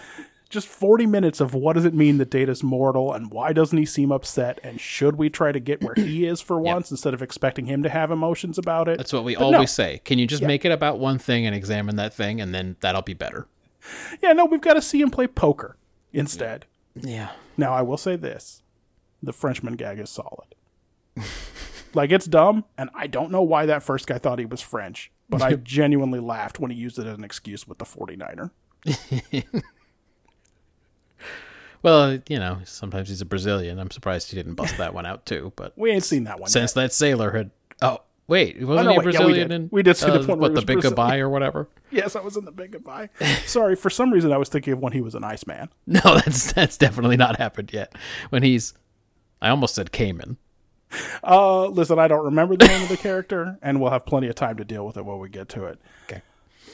But, like, this is 20 pretty solid minutes. Like, Riker admits to Troy that he's angry. Like you said, Geordi's like, do you want to talk about it? And Data says no. And then Data says, do you want to talk about it? And Geordi says, yeah.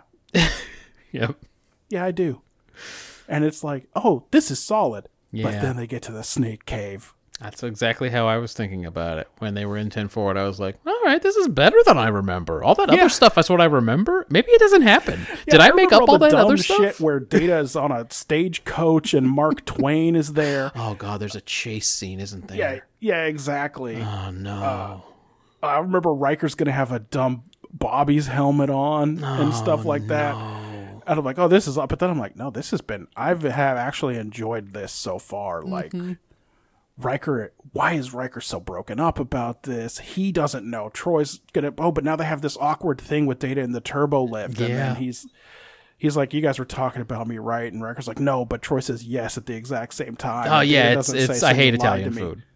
Yeah, exactly. And I'm like, I've actually been enjoying this. And then they get to the fucking snake cave. Why has it got to be a snake? Okay, all right. Well, I'm Why sure. Why did they introduce the idea of a snake that opens a portal? 100%. I guarantee you'll find out with a satisfactory answer next week why it was a snake. And then, listen, it's the snake must be so important to them that when they go in the past and they look different, the cane has a snake head on it, and that's how Data figures out who they are. Yep.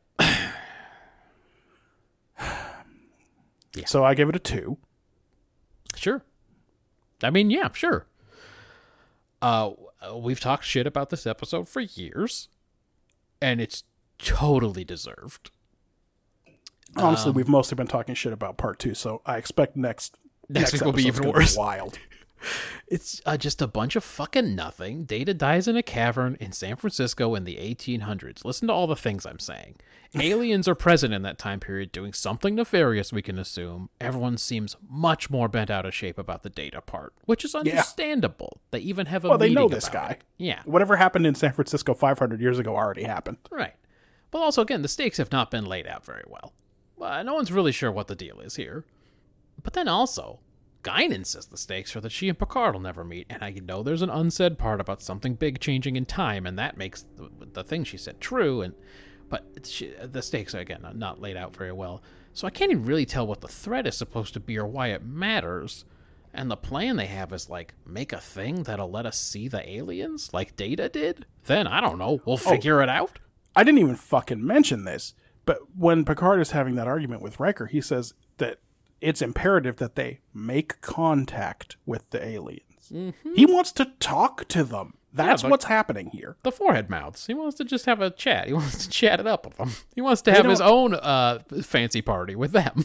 They don't just, and I don't know, maybe this is how the episode is resolved, fire a fucking torpedo into the cavern. Why did you say that? You know that's how it's resolved. Yeah, I wasn't sure I remembered it correctly, but they are just going to shoot a torpedo at the snake cave later.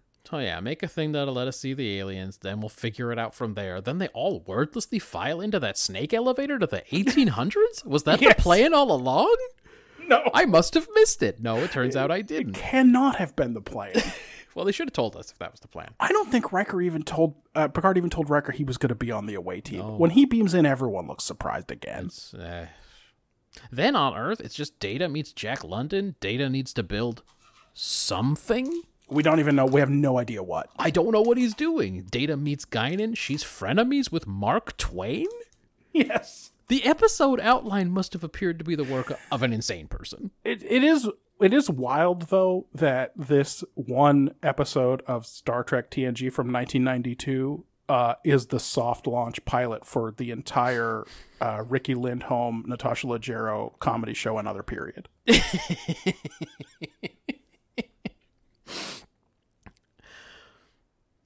So many plots in Star Trek rely on complete coincidence. Jack London hands Data a Danish or something. Toaster strudel, maybe, they say here. It's wrapped in Guinan's picture. Anyway, he don't want that. But what's on that newspaper? The pastry was wrapped in? A big old picture of Guinan. What are the odds? It does seem unlikely. And then they say here, there's some quiet conversations about Data's mortality that suck but feel like TNG. But this is a real yesterday's Taco Bell of an episode. 3 points. Now, do you eat it cold or do you reheat it? You're fucked either way.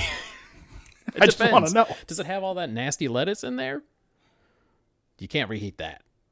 No, you can't. So if it's a regular soft taco, you're eating it cold. You got to eat it cold because good luck fishing all that shit out of there. So yeah, it's not. But if it's just a bean and cheese burrito, Paul Scheer's favorite item on the Taco Bell menu. I'm glad that you know that about tall Scheer.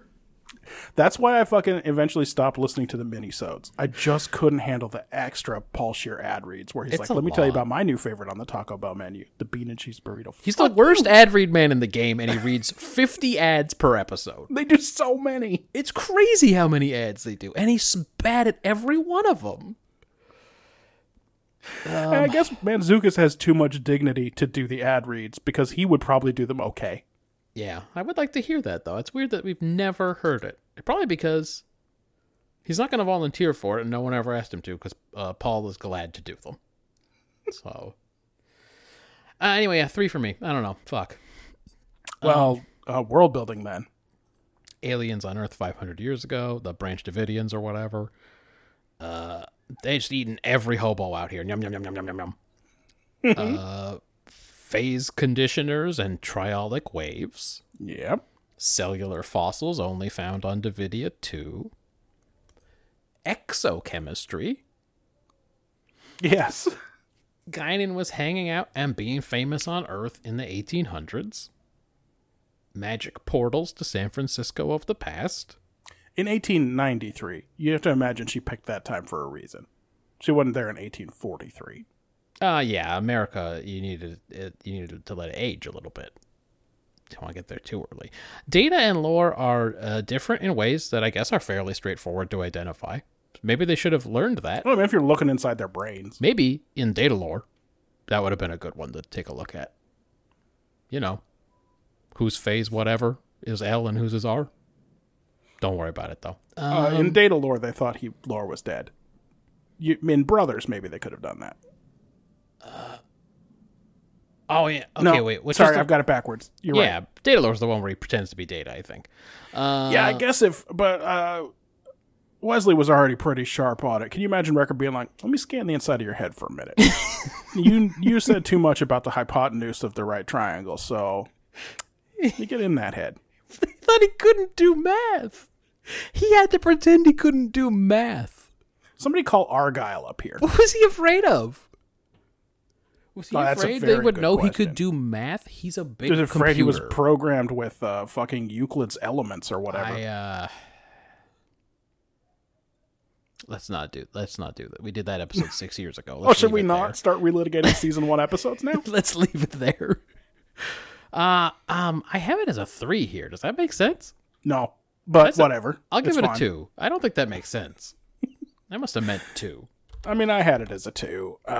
We have the second officer is a standard member of the away team to the point where Data thinks he can raise a procedural violation when Wrecker tries to leave him off. Well, as And we like- know, that was only Plan A. Plan B was definitely discrimination.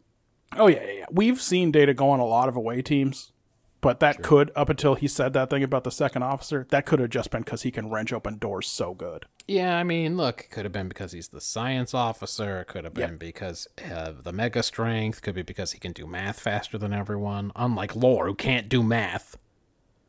But apparently, the standard procedure is first and second officers on the away team. No. Who knew? Now we know. Not that it'll ever matter. Yeah. Guinan was on the Earth in the 1890s, probably there to sink the Maine. Yeah. I mean, she was. Well, Someone we did see it. her there 5 years early, but Well, it takes time. she's got to become famous. That's part of the plan. Yeah.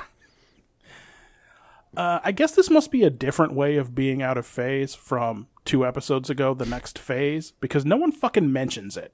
Yeah. Including Jordy, who's all over the phase He part doesn't of say, this one. hey, a few weeks ago I was out of phase, and remember how we solved it, or whatever. What if we shot all of these guys with that beam?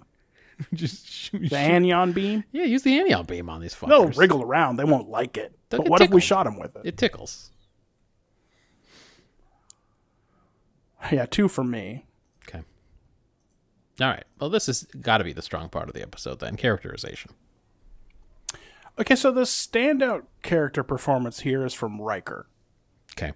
who is so severely shaken by seeing Data's head the only thing I could come up with to explain it is that he saw red in his toilet drawer this morning.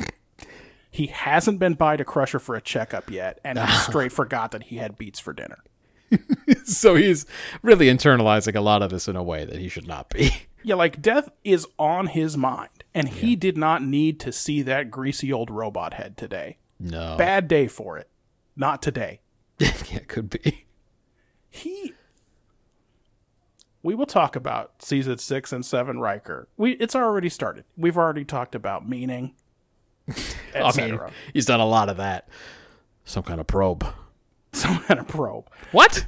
On Ex Astra Scientia, the thumbnail, if you go to the episodes, the thumbnail for TNG season 6 is from Frame of Mind. Good. And we are approaching full what is this Riker at this point. Yeah. And when they're standing around Data's head in engineering, he is fucking blown away. He can't believe that Data can just poke at his own head. Yeah. Just poke at it and say, yeah, that's my head. Yeah, and let me tell you, when they all walked out of that turbo lift scene together, Yeah. I was like, that's my dad. He got that look on his face. I know that look. That's Dad's look. He But can't handle it. he never responds to me when I say to the screen, Papa. They're just like him. It was so haunting. He looked just like him. He can't handle it when Data beams down to the cave. He can't handle it when Picard beams down to the cave. He is totally he is Haven levels off his game in this episode. Yep. Yeah. Guinan is oddly cagey. She as much as tells Picard they meet on this away mission, so why stop there? Yeah. Why not say dress for 1893 San Francisco and bring money? Yeah, she has given the game away a bit, for sure. Why didn't Picard tell the away team about his chat with Guinan? We see Geordi clearly very broken up also about Data, but we've seen him go to bed in his uniform about it. So yeah, man, the full Geordi, you mean? That is old Geordi, yeah. The full Geordi. The full Geordi. You go there in your uniform and put your Carl's Jr. visor down next to you on the bed. Put your visor where you can reach it real quick if you need to. Yeah. And of course, Data's just making do. He doesn't have any. This week, he's not emotional. Yeah. And then everyone else is on Little League duty. Like, I guess Troy starts to have some insights, and she's better at handling Data's death than Riker is. But I think that really just works to show how fucking lost William T. Riker is this week. Yep. I have it as a 3. I could see a 4. No, it's just a 3 for me, so. Riker correctly believes Data should have an emotional reaction to finding that ugly bucket in San Francisco, because Data is usually extremely emotional. Yes. Riker asks in the staff meeting, what is more important than Data? And nobody says, you mean like, generally speaking? In the universe? What do you mean? Because it's a crazy thing to shout. Yeah.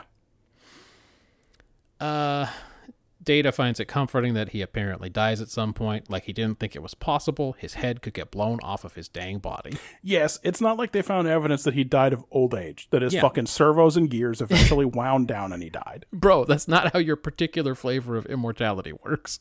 You are not impervious to explosions. Yeah, nobody thought you couldn't get blowed up or fucking Superman across open space and get blown up. I don't know why that would change anything for you. I'd be like, I guess at some point my head got blown up. Oh well.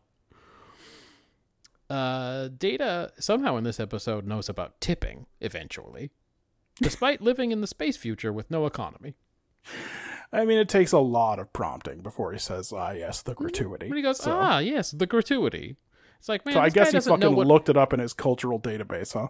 In the Outrageous Okana, he didn't know what rogue meant. Rogue. Yeah, well, it's been a while since they went to the fucking thesaurus well for Data. I think they realized that was not an endearing part of his character. Yeah, didn't need it this week. He just thought about it for a bit and went, yeah, I got it. Tipping. Yeah, I'm on it. Again, doesn't know how to hide his mega strength. No. Guinan already knows what's happening in the 1800s because she has been there. She decided a fun party would be chatting it up with the weird shitty old Earth's greatest windbags. Why did you think that, though? By the way, I didn't mention who else was at that party, but because we don't learn anyone's name and no one else talks. But there's like some duke or something is hanging around there. I thought I saw presumably a from Chinaman Eastern or something. Poland. It could be. I thought I saw a Chinese back there. Yeah, Like, there probably it's San Francisco in the 1890s. There probably was. There was all kinds of shit going on in there, and also Guinan.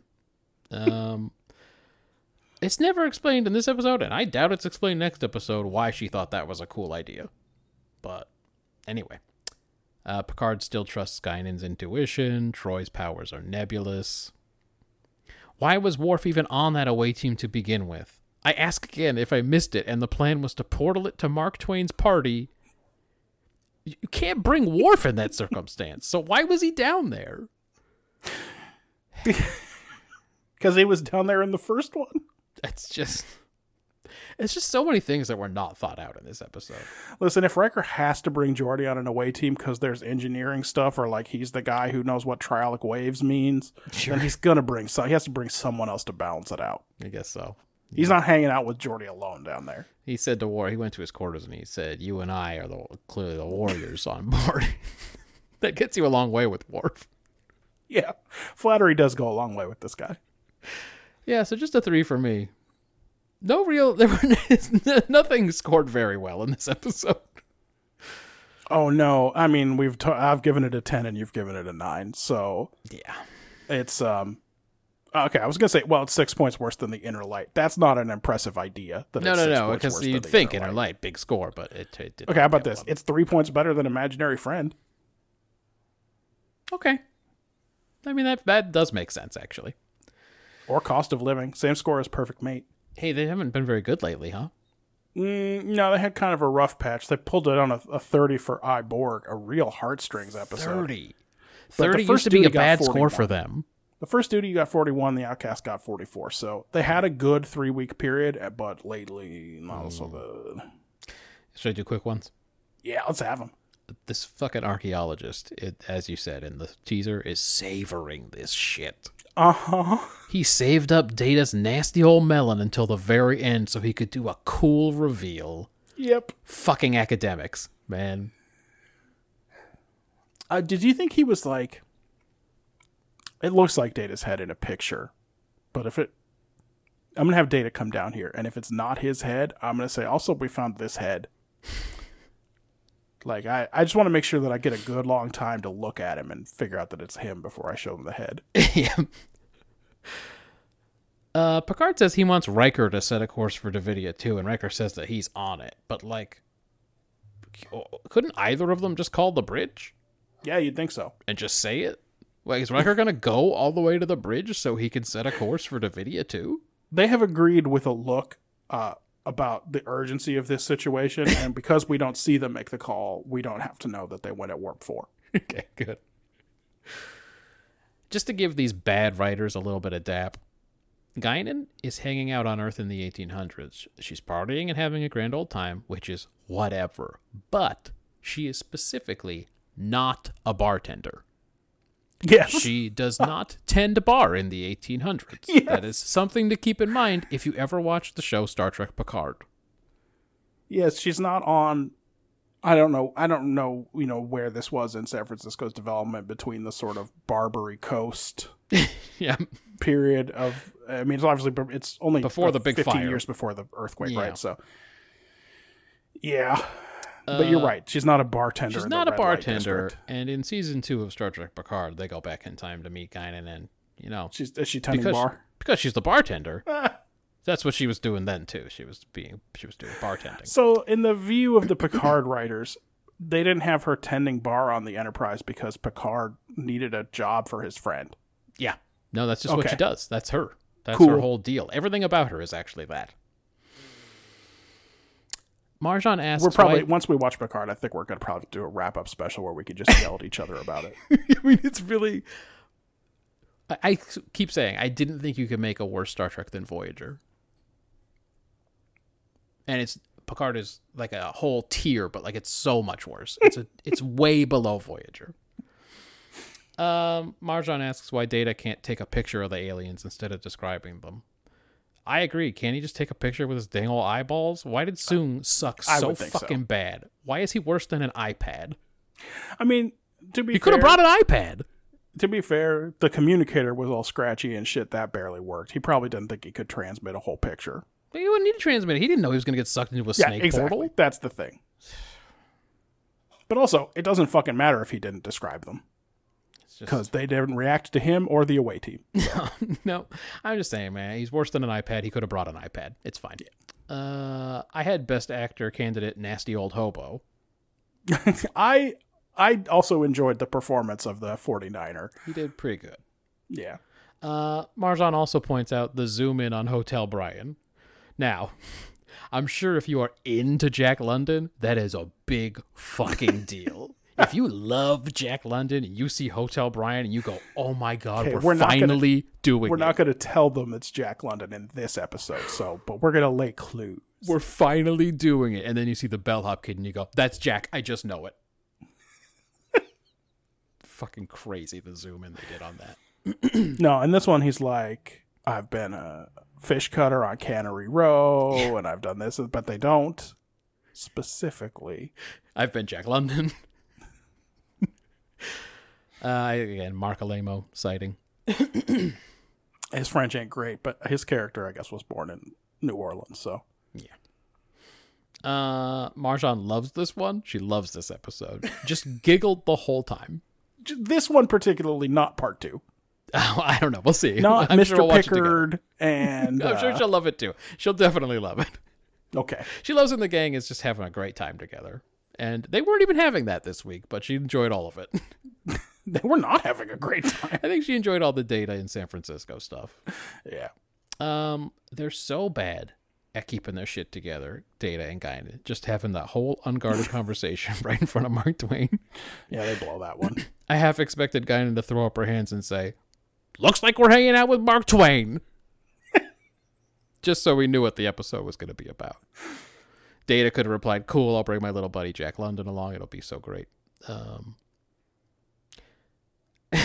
That dude, that alien, yoinked through that portal and shouted, I'm back with some more sweet hobo juice, everybody. And then everybody chanted hobo juice until they were sated.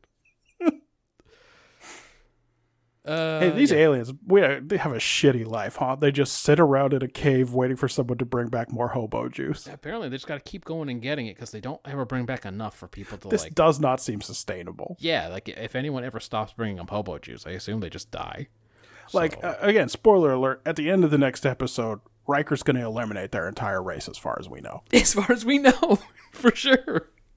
But, honestly, this plan was so bad. Things were already going really bad for them. Yeah. Yes, this was a real refugee situation to begin with. Yeah, I mean, if you're going to, from a certain point of view, the end was nigh anyway, so. Yeah. That's all for me. What about your quick ones? I guess Starfleet didn't want to broadcast the news about Data's head on subspace. Fine. Yeah. But why did Picard think he was being called back for this? Is like, in his mind, he's the fleet's main archaeologist, and they're like, we don't want to get civilians involved. Let's get Picard. He's the guy. I know he asks about it eventually down there, but like, you're right though. He very politely waits for that guy to show him all the old shit. Yes. He's not like super impatient. Like, okay, that's cool. An old watch. Are you doing a fucking reveal? Hey, Are you doing a fucking reveal right now? I did one semester of archaeology at Starfleet Academy. What am I doing here? Yeah. This archaeologist, you talked about him. He's wearing a calico cut jumpsuit.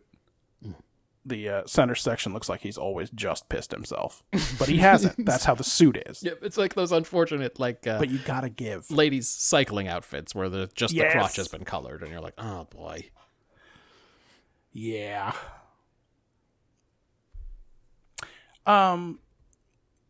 Riker for sure would have phasered this head of Data's, right? In case it was a clone. It's lore. It's lore. It's a trap. Data tells Picard that Lore's head uses a Type L phase discriminating amplifier, and he has a Type R phase discriminating amplifier. And Patrick Stewart yells right back at him, Type R! Why? What does that mean? What does it mean to him? That. It would have been great if he'd trailed off like Riker and said something like, I don't really understand what that means. Like, he's active listening, but he yells it at him. It doesn't make any sense. Like, he doesn't go, that's because he Type wasn't R, huh?" actively listening and he caught himself. He caught himself and he just shouts And Type just R at him. overdid it. And then later, Data doesn't say, oh, I've got a Type R phase thing that can do the thing. He's just like, it's a part of my whatever subsystem. Yeah. So it didn't even matter that Picard heard and repeated Type R, because it doesn't come up again. Type R, everybody! I'm on Picard's side here in this argument with Data. Time travel is a nightmare in this universe, and unless you're looking right at Data's head, you don't know that it didn't wink out of existence the moment Riker named his away team. Yeah. Yeah, that's true. And plus, also, why would you do nothing? But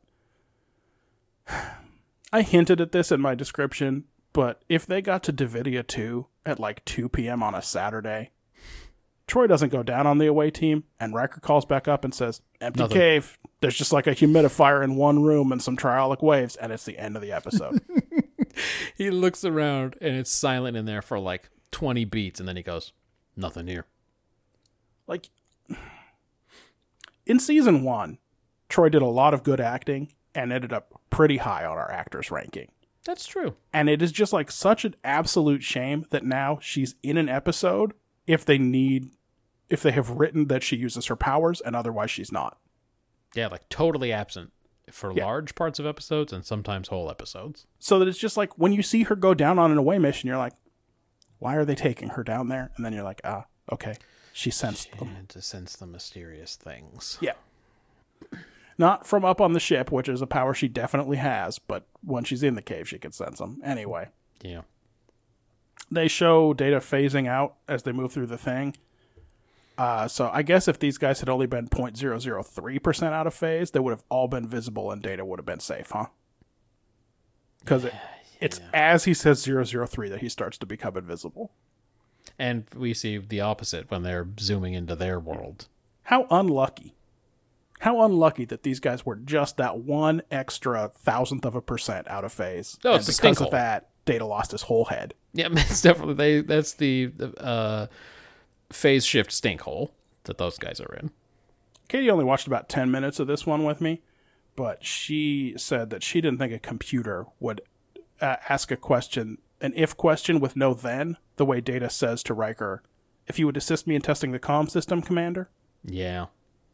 But then I told her about the holodeck busting Riker's balls at Farpoint, so it's consistent in this universe. Yeah, that's right.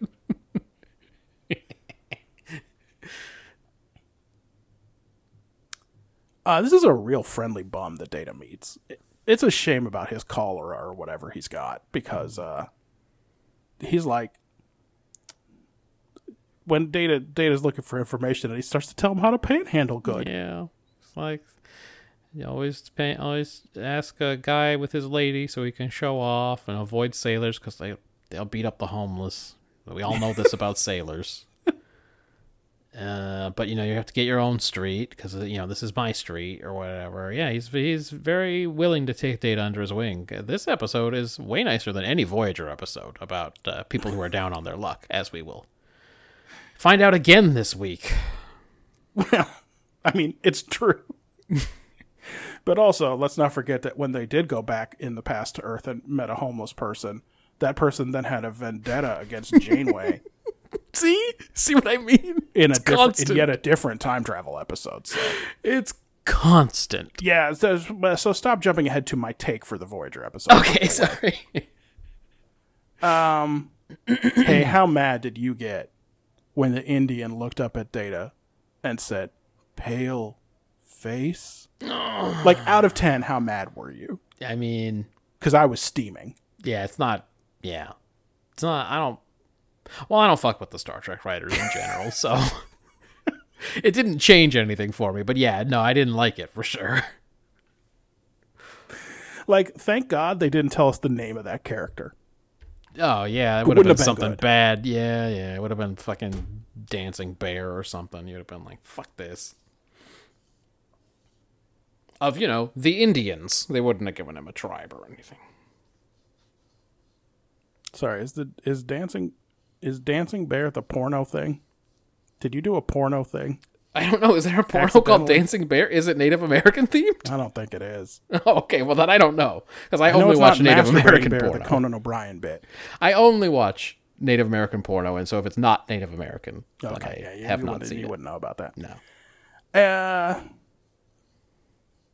Look, if I saw these two tall, well-dressed whites in their sunglasses approach me, I'd start saying, no, too. Even if I didn't know I was going to get bone jacked. Like, this guy had no idea what was going to happen to him, but he did not like it. Yeah, 2023 is still, it's like a really good rule. Fancy white people, fucking stay away. He started saying that way too soon, but he was right. He was 100% correct. Best actor here, I give to Riker if I can ever figure out why he's so busted up. Otherwise, Geordi. Okay. Worst actor, I'm not enjoying the bellboy, Jack London, so far. Yeah. It's the Hotel Brian, though. You get it. Listen. I read White Fang and Call of the Wild when I was like 10 years old and never anything else since. Yeah. By him. You've read other books. Sea Wolf or whatever, but... Yeah. I have read other books, yeah. Yikes. Yikes. Okay, so we did about an hour on TNG, so that was cool. We're on a good pace. Second place last week was Voyager. This week we watched Dragon's Teeth.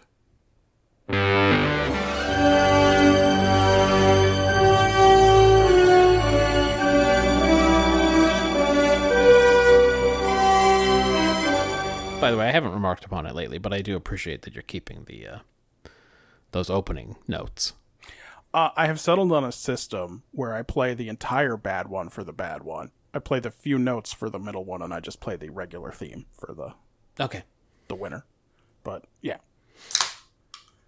Oh, part 2, man. You got a little bit of dry throat because you got a cold or whatever. Mm-hmm. A futuristic city is being bombarded from above. And down in some tunnels below the city, a lady with real serious facial appliances is running around a cave. Mm. She asks a dude with the same Carl Havoc crap on him if he's okay, and he tells her that he had to take 37 damaged biopods off of the power supply, even though the occupants were still alive. That is too bad, but that is the third Carl Havoc reference in like the last 4 episodes, I think. Yep. Hey, end of the month, everybody. Season 3. I think you should leave. Then he tells her they're out of time, and the two of them climb into their own biopods for a 5-year sleep. Mm. After the credits, Voyager is flying through some wrecked up orange tunnels that Harry Kim refers to as a subspace corridor. Mm. I guess they just fucking fell into them by accident.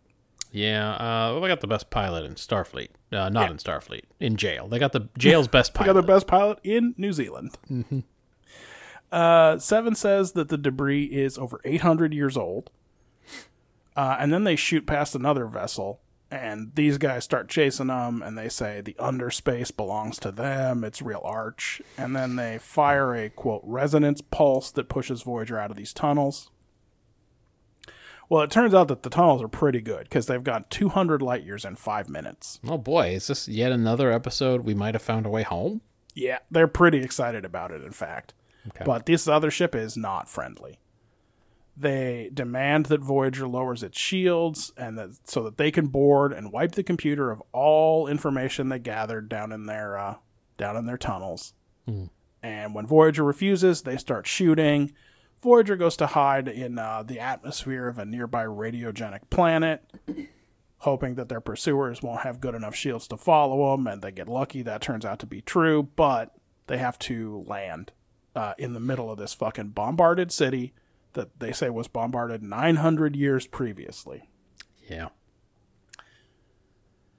They start repairing the ship. The alien pursuers are still in orbit, so they're going to have to deal with that eventually. But in the meantime, Harry Kim picks up very faint life signs, and Janeway decides she just has to go take a look. Yep. Yeah, it's the usual Voyager conundrum. Things aren't bad enough yet. We're only hiding on this radioactive planet from aggressive aliens. Let's go see if we can stir something else up, though. Yeah. Well, I'm not going to be fixing the ship, so I want to take a look around. Mm-hmm. She beams down into these tunnels with Tuvok and 7 and 9, and they find that the geothermal reactor powering everything is still online, and they walk up to a biopod, and 7 just activates it for some reason. Yeah. It was almost like she was being controlled to do it, but don't worry, that's not it. No. Well, it's our boy Gedrin from the trailer, although his wife, Jisa, didn't make it. Yeah. They beam him back to the ship, and in sickbay, Gedrin recognizes that 7 of 9 is a Borg, although she doesn't seem to know anything about his species, the Vaadwaur. You know about them. I know about them because I've played the entire Delta Rising arc of Star Trek Online. That's right. He tells Janeway that the subspace corridors were mapped by the Vaadwaur, and that the Ture, and that's the name of the alien species, and this is where we learn it. Yep. And a bunch of other species banded together to destroy them out of envy? It's not very clear. He tells Janeway that a single battalion and all their families went into stasis, hoping that in 5 years, the alliance against them would have fallen apart to infighting, and that they could start a new colony elsewhere, find some new allies, just, save their species. Right. Then he starts talking about how his wife was a coward at the end, and I don't know why or what that means, but it is the first of a series of things that tell us, don't like this guy, these guys aren't good. Yeah, even though this particular guy will get into it. He repeats something from the last episode, basically, where he gives up all of his special technology to keep them hidden. For reasons. All the reasons. You reasons. can guess them, so. He meets Neelix, and he makes a little bit of a blunder, Neelix does, by revealing that in the old Talaxian language, Vaadwaur means foolish. Mm-hmm. But then the planet starts getting bombarded again, so, whatever. Gedrin suggests using a satellite in orbit to help fire their torpedoes through the bad atmosphere, and when that works, the Ture retreat. So now Gedrin says, all right, if you wake up my dudes and help us get off this planet, we will give you access to the subspace corridors, and you'll get 1,000 light years closer to home. Mm-hmm. And so they do that. They go down and wake up the battalion. At this point, for some reason in this episode, Neelix goes to what I think are his own quarters to tell Naomi Wildman, who has a mom, sleeping in that bed in his quarters, even though she's got a mom, even though she has a mom on the ship, that there's no story time today. And she tells him that she doesn't like the Vaadwaur children because they made fun of Neelix and said his race was a bunch of dumb, garbage elves. rats, or however I described them last week. Exactly, yes. And everyone else is getting little hints that the Vaadwaur may not be cool. B'Elanna has to hear about how unafraid of death they are from a guy who spent 10 minutes on Klingon Wikipedia. Neelix is looking into all these folk tales that use the word that he remembered, and they all have real violent names. By the way, in that first scene where they introduced them to Neelix, did you have any idea this was going to weirdly become a Neelix episode? No, it doesn't make any sense for it to be a Neelix episode, but hadn't for been the in middle it. 15 minutes it is. Yeah, he hadn't been in it at all, and he just shows up and makes a dumb blunder and then goes away, and you're like, Neelix. And then suddenly it's Neelix and Naomi Wildman, and now Neelix is going through his old databases. Yes. And Neelix is talking to Seven, or what? You're just like, what the fuck is happening here? But it is very strange. So, we'll get into this when we talk about execution. This was supposed to be a 2-parter, and it got contracted down to a 1-parter. Because and somebody said, look, guys, I've seen your other 2-parters, and we don't really need it. I think it's part of why it's so disastrous. And for 15 minutes, this is a Neelix show, and then he drops out of it again. Yeah.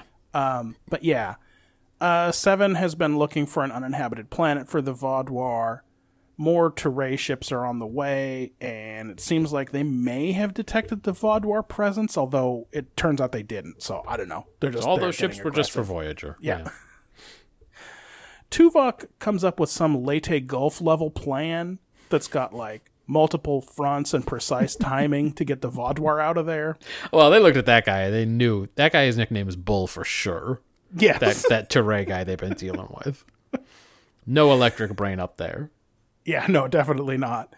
And now there's another Vaudouar in the meeting whose name I think we've heard once so far, Gall. And he's like, how about you give me a bunch of photon torpedoes? And Janeway isn't going to give him any photon torpedoes. So back down on the planet in the tunnels, Gall's like, okay, we're going to attack Voyager and take control of the ship. And then we'll use that to retake one of our former colonies. And also, by the way, this is the point where it turns out that Gall's actually the one giving the orders, not Gedrin. I have so many notes about this shit. But none of it is explained. No. You just have to fucking roll with it. Yep. Ah, man. We really are often just on the exact same wavelength on these things. Yeah. Or maybe anyone would be. Maybe anyone watching this would say, so the guy they woke up's the guy in charge? That's weird. And then later on go, I guess he's not the guy in charge? I guess he was probably just in charge of the biopods, This is but not the confusing. battalion. In the meantime, though, Gedrin continues to look for worlds with Seven, and we learn now that part of her motivation, and maybe the reason she woke them up in the first place, is because she feels real bad about all the civilization she's helped destroy over the years, and this is a chance for her to help one, Uh-huh. to rebuild one. Yeah, she gives you like 30 seconds here and 30 seconds in the wrap-up, and you go, Yeah. I guess. Exactly. At this point, Neelix calls Seven down to the cargo bay to tell her that in all of the old folktales, some people who sort of sound like the Vaudouar based on some technology appear out of nowhere and pillage a bunch of worlds and then disappear. He thinks that's the underspace. He asks her to remember, I guess, the Borg data on thousands of species to look into it. Could you please remember it? Thank you. This is basically what he's saying, right? Like, you have access to all that Borg data, but that's in Maybe- a brain. That's not in a pad. Maybe it's just like the way Neelix has to separately access his personal database. Maybe she has to could separately be. access her Borg database in her own head. Yeah. I don't know. And we don't know because they don't show us any of that. Yeah. But because the next scene is Janeway calling Gedrin up to ask some questions about the history of the Vaudouar, and were they perhaps an aggressive expansionist culture who used the corridors to attack until their neighbors rallied together to defeat them? Yeah, this is hey, because it's not on my notes, I'm just going to bring it up right now and interrupt you. Why do the Talaxians have any folklore about these guys? What are the Talaxians like very far from here? Don't they say that the corridors go as far as 1,000 light years? Well, I guess they go What's as far happening? as 1,000 light years in the direction Voyager's going, but this dude Maybe they says go he's much been further? to Talaxia and knows the old Talaxian language. Damn, they should have got on the underspace a long time ago. Yeah, they didn't know about it, though, I guess. Dang. They didn't accidentally blunder into it before. Fucking Tom Paris. Because yeah, exactly. It goes all the Only way back blunders to into it at the Talaxia. end. Fucking asshole. What an idiot. All right, sorry. Well, Gedrin admits that this is all basically true, but then he's like, anyway, there's 600 of us now, so I don't think we can really be an aggressive expansionist culture anymore. Like, those days are pretty much over. And she says, yeah, well, we'll be watching you. And then she tells him to go stand on the bridge, walks Chakotay over and says, I don't trust these guys. They slow walk it while the guy's 15 feet away. Yeah.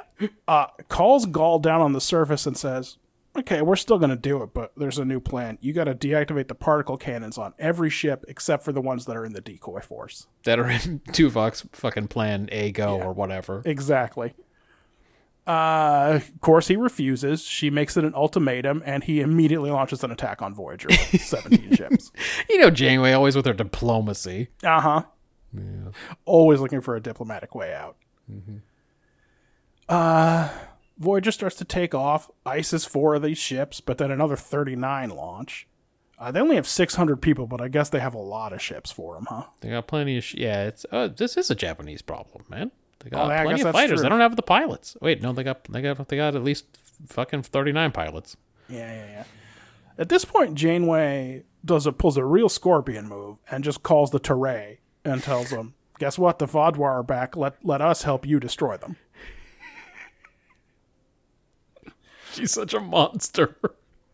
And for whatever reason, Gedron's like, yeah, I guess our time's up, huh? And he takes Tuvok back into the tunnels to get access to that satellite again so that the Teray can start shooting the Vaudouar. How come the actor on set didn't go, hold on a second? What's my motivation? I'm saying no, that you guys are used to that as a joke, right? That I as an actor will ask what my character's motivation is. But like, what the fuck is my character's motivation? Why would I do this? Why am I betraying my entire race, which is on the verge of extinction? The Teray start hitting the planet with a bunch of charges. Voyager takes a bunch of hits and starts losing altitude. Gedron's like, I've got this. Tuvok, you go back. I guess he does, but we don't see it. Yeah. Janeway has Harry Kim suck a bunch of radiogenic particles into the nacelles to give them a turbo boost. Yes, the nitrous or whatever. Voyager clears the thermosphere and goes to warp. In a captain's log, we learn that 53 Vaudouar ships made it into the subspace corridors. And then 7 comes in and apologizes for reviving Gedron. And Janeway, sort of forgives her, but says, I doubt we've seen the last of the Vaudouar. Matthew. Are you interpreting all the symbols? Searching your subconscious for their meaning? I'm glad you use that specifically for Voyager. Because it is true every week. I do have to fucking search the symbols. Well, look. The episode was called Dragon's Teeth, so I was like, is this just something about being careful not to wake the dragon? It's called Dragon's Teeth because Chakotay... Well, anyway, Chakotay looks at this underground army and says, there's an ancient Greek myth where after defeating a dragon in war, the soldiers would bury the teeth so that new soldiers would spring to life to keep fighting for them. And it's like, why did you say this now? Yeah. Why does this remind you of that? I was saying, is that even really an expression, or have I just watched too much Game of Thrones? I fucking don't know. I feel like maybe that happens in Clash of the Titans or one of them other animatic ones. You know. Anyway, I guess we should regard every down and out folk we meet in life as dangerous monsters. I don't love that. I gave it a 2. I tried so hard for that not to be the take. Yeah. Because it's been the take on Voyager 5 times already. Thought about this episode a lot. I read reviews about it. But no, ultimately, Voyager is a show that is so panicky. And this episode really is like strangers, immigrants, the dispossessed are out to get you. They're going to get you, man. You better watch out. They want what you have. Don't trust them. Don't deal with them. Mm-hmm. And definitely do not invite them into your home because they will portal you to a planet. I mean, that was for sure an episode about that. Steal your business. Then let's also not forget the episode where Janeway gets real buddy-buddy with the former slave masters of the Kazon. The Trabe, of course. Yeah. How could I forget? They look like us. They seem all right. Voyager just runs across these people. After 15 coincidences, they accidentally fell into the underspace. The Teray shot them out of the underspace right around this planet, and then they had to crash land there, and then they detected the life signs. Like, it's a pure coincidence, but don't worry, they're bad guys. Yeah. It's not a result of Voyager meddling. They're not forcing these guys' hand in any way. They just run into some evil dudes. They're just evil, and that's why they're homeless, or whatever. And we see a scene where Naomi Wildman tells us it's bad to stereotype. What we don't see is a scene where Neelix comes to Janeway and says, I've been looking through all of our folktales, records written by the victors of this war against the Vaudouar. Yep. And they all say they're bad dudes. And Janeway's 100% on it, right? Yep. Like, and it doesn't matter because they've already shown us Gaul plotting. So we're supposed to not think about it. I think they cast the guy with the evil voice. Yeah. As soon as that guy popped up, I was like, oh, okay. I know who the bad guy is here. And it's like, maybe you could say the take is that compassion is risky, but then we never get around to but it's worth it, right? Or, but you have to be compassionate in order to be the good person that you want to be or anything. It's just like, don't trust strangers. Yep, that is Voyager's. Maybe, Enterprise had sort of an overriding theme or mission. TNG does as well, and maybe Voyager's is that. Maybe the large takeaway from Voyager, the macro takeaway, is not trust. If you ring my refugees. doorbell, I'm going to shoot you. Yeah, that's right. You're on my fucking property, and I got assault rifles or whatever. So it's a 2 from me. No, it's a 1. It's so despicable. Yeah, you can change mine to a 1 too. I'm all right with that. I didn't want to give double digits this week anyway. It's just like, with Let That Be Your Last Battlefield, I was very disappointed. It was disappointing. It was so disappointing. You're like, surely this is the one. Anyway. Oh, let's also not forget Voyager also did that episode in the Civil Rights Museum / Holocaust Museum. Oh yeah, so. yeah. But so it's like, this take is as bad as the only thing you could have done was brush wars. The brush wars in Asia. How else could it have happened? Maybe it was unjust, but don't rock the boat. Yeah. You want to move too far too fast. Yeah, you'll get freedom, on someone else's timeline eventually. There's just no way to feel good after watching this episode about the show, about what they've done to Gene's legacy, about what TV writers do in general. That is true. This is why StarTrek.com is definitely going to let us put our pod up there. For sure. I'm sorry, Yerk, if you get to this. I know you don't like...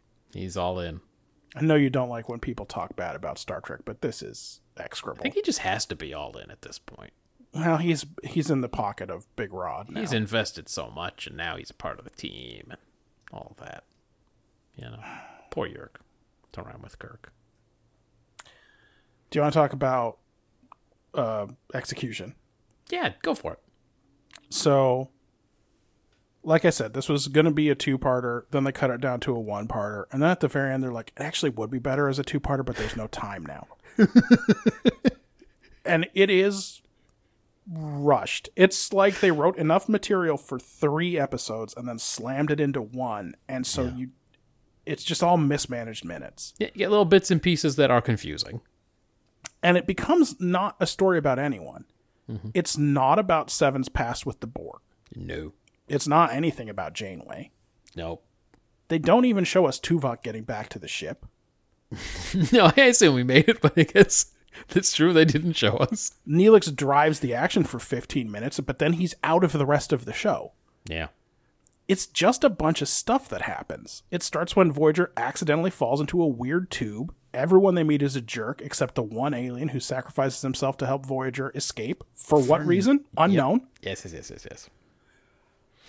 By Voyager standards, the actual TV making of it wasn't that terrible, but it's a mess. I gave it a 3 and I could see a 2. Oh, well, I gave it a 2. Oh, no. Oh, that is podcast rule.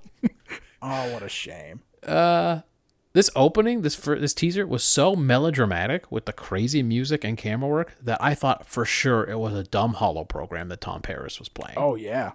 Because it was so over-the-top cheesy that I thought they were winking. But no, that was real. I mean, because then I saw these crazy cardi-necked weirdos, and I was like, oh, no, these are some aliens. This isn't a Tom Paris thing. They're like Cardis, but their necks go out instead of in. Yeah, up but not out. Up but not out. Because if they pull it out, they turn to bones. Fucking Tim Russ didn't even finish turning around and looking at his station before he declared the alien ship was too maneuverable to target. Yep. Just take a look, man. Just wait a minute. Then on words... Sorry, would you rather have had him look at it and then say, their aft shields are reduced to 25? No, 20%, and their port nacelle is leaking antiprotons. Well, we'll definitely get That's not about anything. Don't worry about what I said there. Then on just the words Sentry Satellite, he finds the thing and links up to it within like 2 seconds. Uh-huh. He is up to some shit back there. Was it coincidence that the first guy they popped open was the leader, I said here? Did he just decide to be the leader because he was the first one out? Oh, never mind. This angry guy seems to have taken over. Yeah. Why does Gedrin help Janeway? As bad as he feels about his comrades' actions, the stakes are the literal extinction of his species, right? Only a few of them even lived. Yeah. And these Terrae could zap them all up good. Seems like a weird call, and they could have at least explained it. Yeah, he says not all of us are stuck in the past. Now, one thing I want to talk about... you're all going to be stuck in your grave. I want to talk about this being stuck in the past here or at some point. Because there is a point where someone says to Janeway, that was 900 years ago. Except for them, it was 5 days ago because they went to sleep. Yep. Yeah. Yep. And then I said same with Seven opening the pod. Nobody really talks about it until the end when Janeway suggests Seven did it out of compassion. But, like, who knows? She just honestly seemed drawn to it. Yeah. And finally, for the 50th time already in this show, will there be any sign next week that Voyager was nearly destroyed again? No, I don't think so. Just Not only that, but the fucking last words in this episode are, I have a feeling we haven't seen the last of the Vaudouar. Now, at the time they made this, they thought the Vaudouar were going to be a reoccurring villain. And that's why they spent so much money on all the CGI and everything. And it turns out they didn't use them. Nope. That was the last we were going to see of them. They're like, they will appear, one ship will appear in passing in a later episode. There's not going to be any more about Gaul or the fucking Vaudouar unless you play STO. Yep. So, which, as we've talked about, STO's entire mission is to wrap up all the weird loose threads. Honestly, they do an okay job. That's the look, only thing that's decent about STO. It's a thankless job. Oh yeah. You got to talk about what happened to Harry Kim 2 or whatever. Exactly.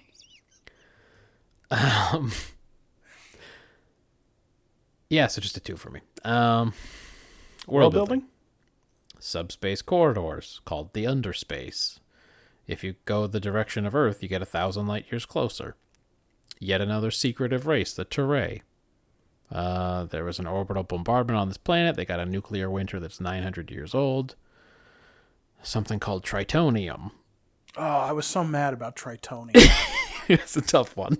Why do they gotta make a new one up every week? Every week, man. Oh, it's always new, but it's always like, oh, we haven't seen this before. I don't know what to call it. They always know what it's called. The caves could have been fucking reinforced with duranium or whatever they've been in previous shows. Yep. Tritanium, of course, has been in them. Sure, but no. Tritonium. Again, not just new. It's always new, but they know what the name of it every week. Yes. Tapping the planet's core for energy. The Vaudouar. Go to sleep each night imagining ways to die. They used to conquer other cultures using those corridors. Neelix has a personal database that seems linked to Voyager's computer, but accessed separately somehow. He has to purposely tell the computer to go look in it. That's smart. Don't download that shit into Neelix's database and into the Voyager computer. There's kiddie porn in there for sure. But he loves his 1-year-olds for sure. There's some interesting history about this part of space, but Voyager is supposedly trying to get away from this part of space. So, how much can it really matter, too? I had it as a 2 also. Underspace, a new villain race. The Borg are a relatively young race on the interplanetary scale. The most interesting thing here was that 900 years ago, the Borg had only assimilated a handful of systems. Right. Yeah, they go into a lot of stuff about how the guy names a bunch of star systems, and they've all been conquered by different people. Yeah.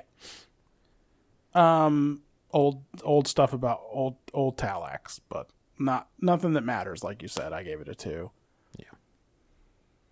In terms of characterization, okay, I guess Seven is having some feelings about her time in the Borg now. Yeah. I mean, that's kind of logical. She had those encounters with the Borg Queen, got to see assimilation firsthand in a different way. Sure. Met those 3 ex-Borgs that she bone-jacked. Had that Borg baby.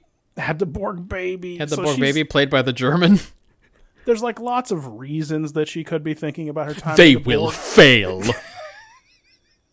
Everything that guy did in that episode was gold.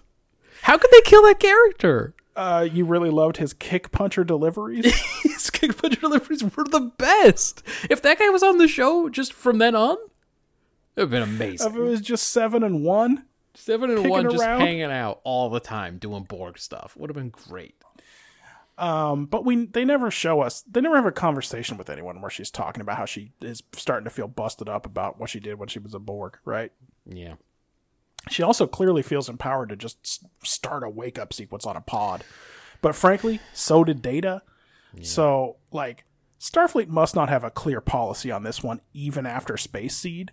Yeah, that seems like a mistake. Like, doesn't it seem like this should be something that Data at least would have memorized? That, like, you have to actually get clearance from not just the captain, but he's got to call home before you wake anybody up. Yeah.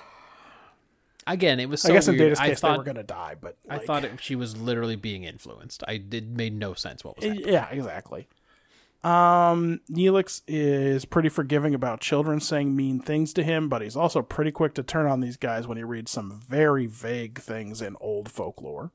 Yeah. I couldn't figure out whether his motivation in doing the research was he was upset that the Wildman baby was upset, or he really did take it personally.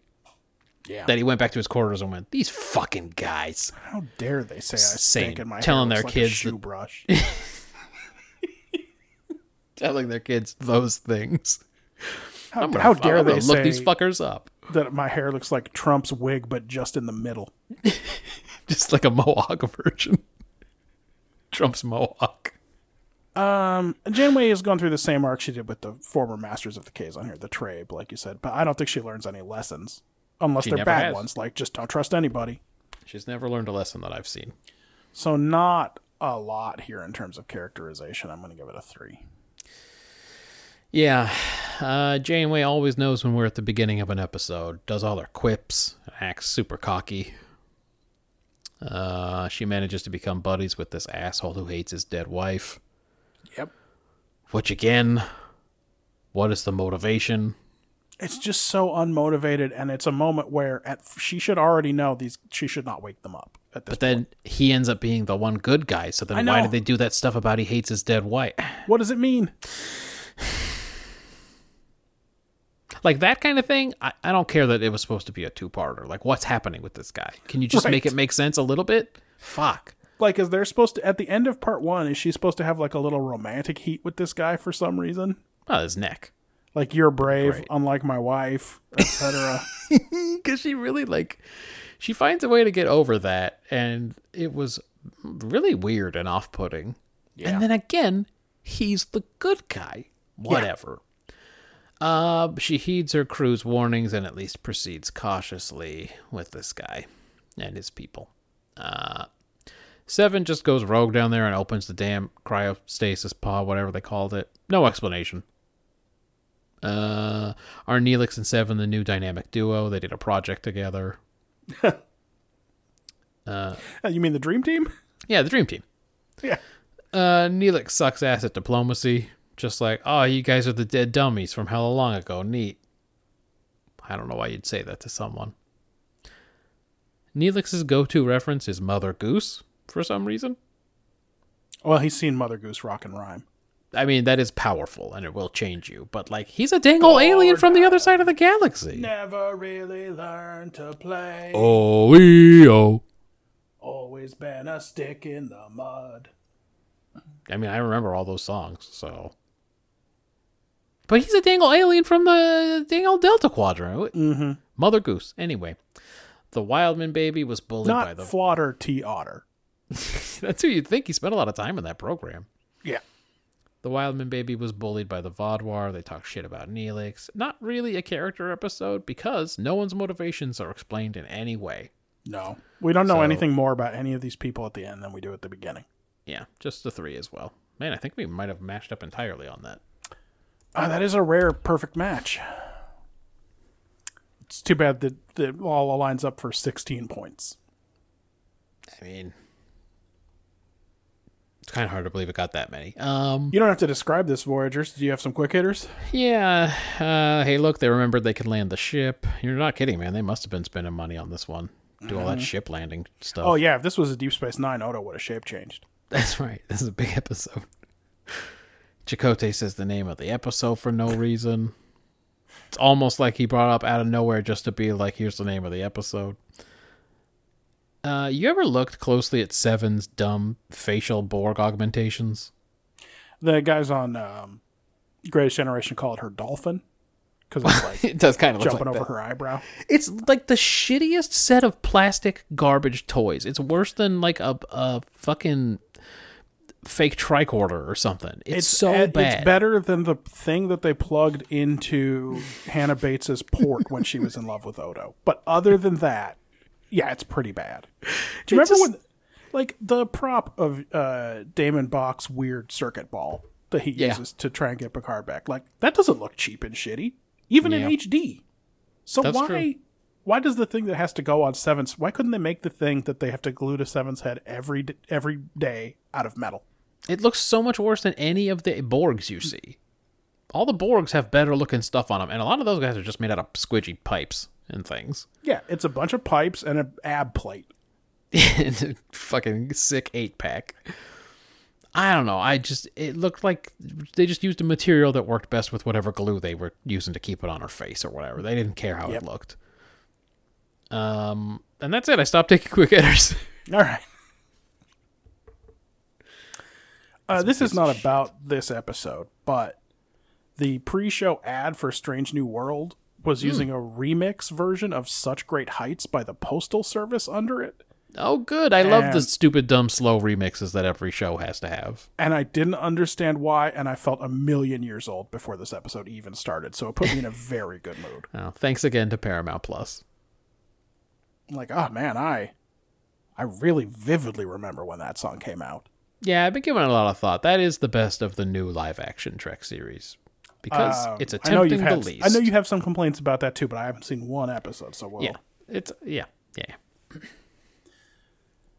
Also, the skip credits button came up way early during the opening scene when I was watching it, and I felt like that was editorializing. Like, I mean, they're asking me. Like, there must be a reason. I could skip all of this stuff with these dudes in these pods in their bombed-out city. Just cut right to the end of the credits. I don't think they would ask me if they didn't have a good reason. It's a real Gorgon moment when Janeway says that these other guys are the Teray. She must have learned that. Either she played the Delta Quadrant arc of Star Trek Online, where they do feature, or she learned about it, off screen. Or she read the script. Yep. Chakotay talks about the old Greek myth of dragon's teeth at this point, but it's not really a metaphor for what's happening here. This isn't planting dragon's teeth in the soil so new warriors would spring forth. This is clearly hiding below the windowsill until the Jehovah's Witnesses go away. That's right. They're doing the Jehovah drill. But, like you said, he has to say the name of the episode. Yeah. Naomi Wildman has a mother, right? Yeah, that's what I couldn't figure out. I was very confused. She doesn't just live with Neelix now, a man who was dating a 1-year-old when we met him. Well, her mom does seem pretty irresponsible. So, does her mom have a new boyfriend? And she's just like, then when you go spend the night at Neelix's? I called ahead. He says it's okay. He says he doesn't really like kids. I'm going to keep my kid away. That ensign that Seven didn't want to date and I'll be taking one of our grunting naps. So why don't you go and sleep at Neelix's tonight? The guy who talked a lot of game about how it might get awkward and you just have to see it through or whatever. And then she looked at a lobster weird and he's like, "Fucking check, please. Get me the fuck out of here." Didn't she dislocate his shoulder or something trying to dance? Yeah, but he was already yeah, he was ready. He was trying to spin the date forward. He's like, let's skip dinner and dance. Well, he thought he was being pranked all along. Anyway. He went along with it a little bit, because what if it wasn't a prank? Yeah, I mean, that guy wasn't going to get laid by anyone on that ship. Yeah. Unless, Vorik was having his time of the month or whatever. The whatever twins weren't coming around. The Delaney sisters? Yeah, the Delaney sisters. They weren't knocking on his door. Right. Look, I ain't gonna write no fables or myths or nothing. Let's just start the next scene after Seven and Neelix have convinced Janeway that the Vaadwaur are a threat. That's not an interesting conversation to leave out. That's not something we want to see anyway. Let's just cut right past all of that. It's true. You get to see Neelix go through the process that Data and Troy have to go through in Darmok, and then you see him go talk to Seven. Yep. And be like, hey, these guys might be bad news or whatever. Let's go talk to the captain. They don't show you that part. They don't show that part at all. Well, they don't even show the part where Seven looks up, and if she finds any information from her Borg database, we don't know about it. Yep. We don't even know the contents of those folktales. We only know their titles, and that he says that an army appears and disappears. Yep. Yeah. Like I said, this guy is like, that was 900 years ago, and Janeway doesn't say, it was 3 days ago for you, man. You expect me to think you changed over Labor Day weekend? Not only have you not changed your very nature, but you're also probably very mad at these other aliens. Right. You probably got a lot of stuff going on about it. I would say this is a particularly bad time for your judgment. Tuvok says 4 ships disabled, but that was a wild way to describe what we saw in the CG, because those ships were like a mile above the ground moving at Mach 6. Also, they exploded. They exploded. Yeah. They were not disabled. Well, you know, he disabled the part that prevents their ship from exploding. So. Yeah, I guess so. Clara Sutter's dad as Gedrin. Oh, you know, I did think he was a type that we had seen. He's the guy that I described playing an angry John in most of his roles. Yes. Oh, yeah, the stuff about how his wife was a coward was improvised by him based on some of his other acting jobs. Well, now that makes sense. I didn't look him up. He seemed familiar. Well, I got one more for you. Oh, okay. Wyatt Miller as Gaul.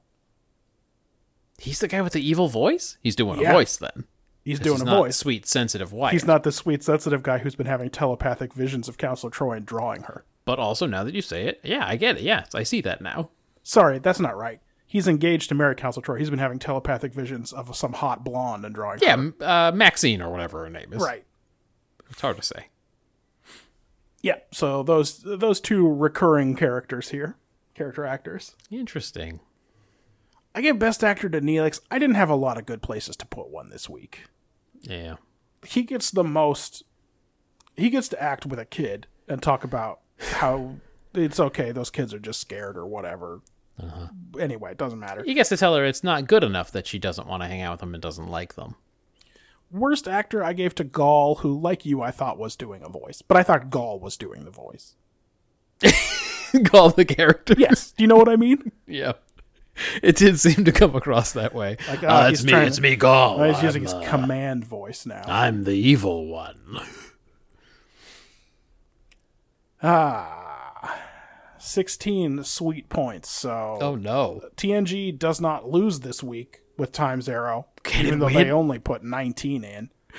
Hey, what's the worst winner we've ever had again? The current worst winner, well, it's 15. So, oh, well, it's gonna be hard to beat. That's gonna be a tough one. That wasn't that long ago. Let me roll back and that's find gonna it. be That's week 114. That's gonna be that's a tough mark to ever beat. Yeah, I don't know. 15 power play winning the week could be the lowest ever winner, unless I mean it's worse than either of these or scores preemptive strike.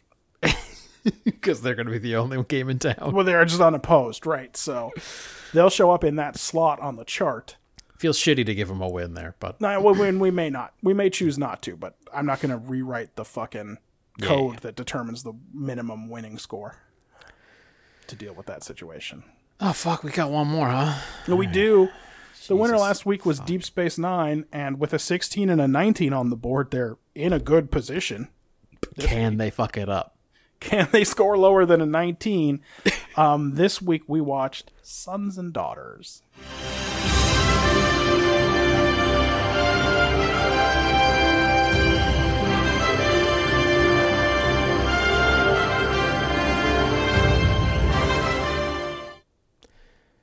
Dax and Worf are making out hard. Because that's what the people want. A big old alien dude, a big old sloppy alien, making it with a model. Anyway, Worf wants Dax to join the House of Martok, and she agrees after a short prank.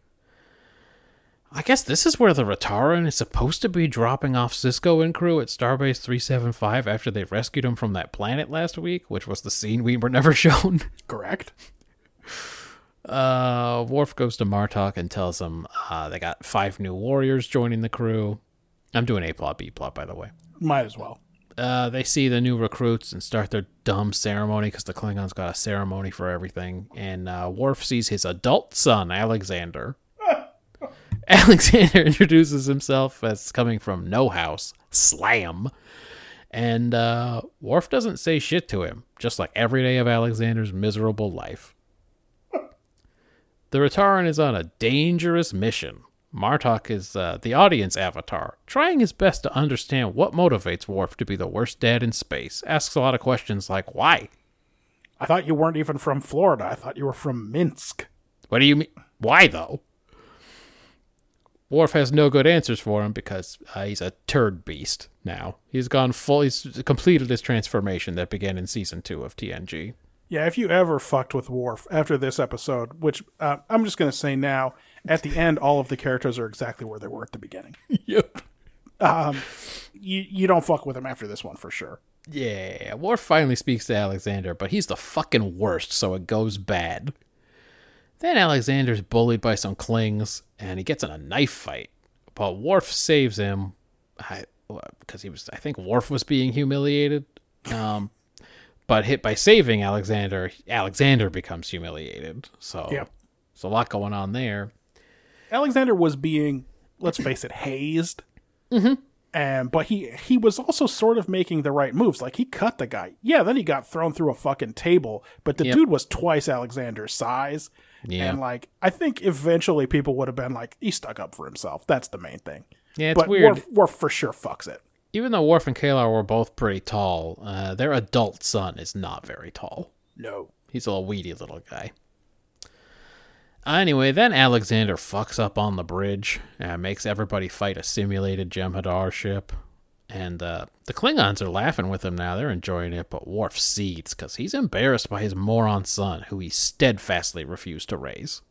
It's like, it's not all of the same characters from the Rotaran, from the episode about the Rotaran. Right, yeah, some of those guys aren't around. But There's like, new ones. Does Worf not remember that this ship doesn't have a good rep and that these guys might be like, we're kind of fuck-ups too? That's right. I guess Yeah, maybe Martok's they're turned into it around.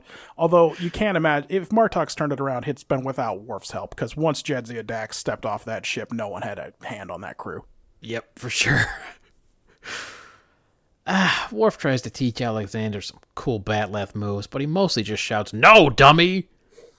And Alexander gets mad and leaves. He doesn't make him run laps, but he could have. Yeah.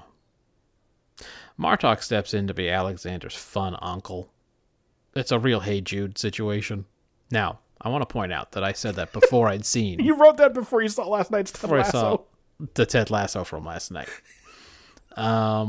Which also That'll had an place us explanation at of a it. moment in time. Also, by the way, that was not our favorite Ted Lasso of this season, but, you know, Yeah.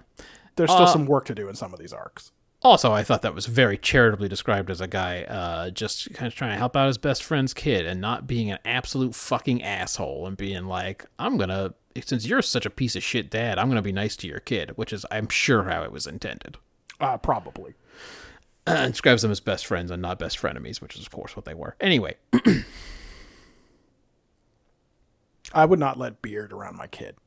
No, that guy's got all the situations. It's a big mistake, and there's a moment, I don't know, 10 minutes before that, where Ted Lasso has to say to him, "Hey man, he's a kid. That's right. What are you doing?" Martok tells Alexander his dad wants to transfer him off the ship, and Alexander goes to see Worf and says he'll have to kill him to get rid of him again. It is now canon, Alexander says. You've never even tried to contact me in 5 years. 5 years. Fuck, Worf. Then a big battle happens, and Alexander's not doing great work on the bridge, as you said earlier. By the way, that's extremely rough because 5 years of this takes you back to season 7 of TNG. Yeah, he ain't never talked to him since He ain't talked to him since the very last time we see Alexander in TNG, which is, by the way, in Firstborn, when other Alexander, a.k.a. James Sloyan, comes back and teaches him to be a warrior. Yeah. And then after he left the ship there, Worf is That's it. out of communication with him for 5 years. Worf never even just sent him a text that said Merry Christmas or nothing. The fucking gall of this guy to go to O'Brien and say, I missed the time that I missed this time in Alexander's life too, and I regret it.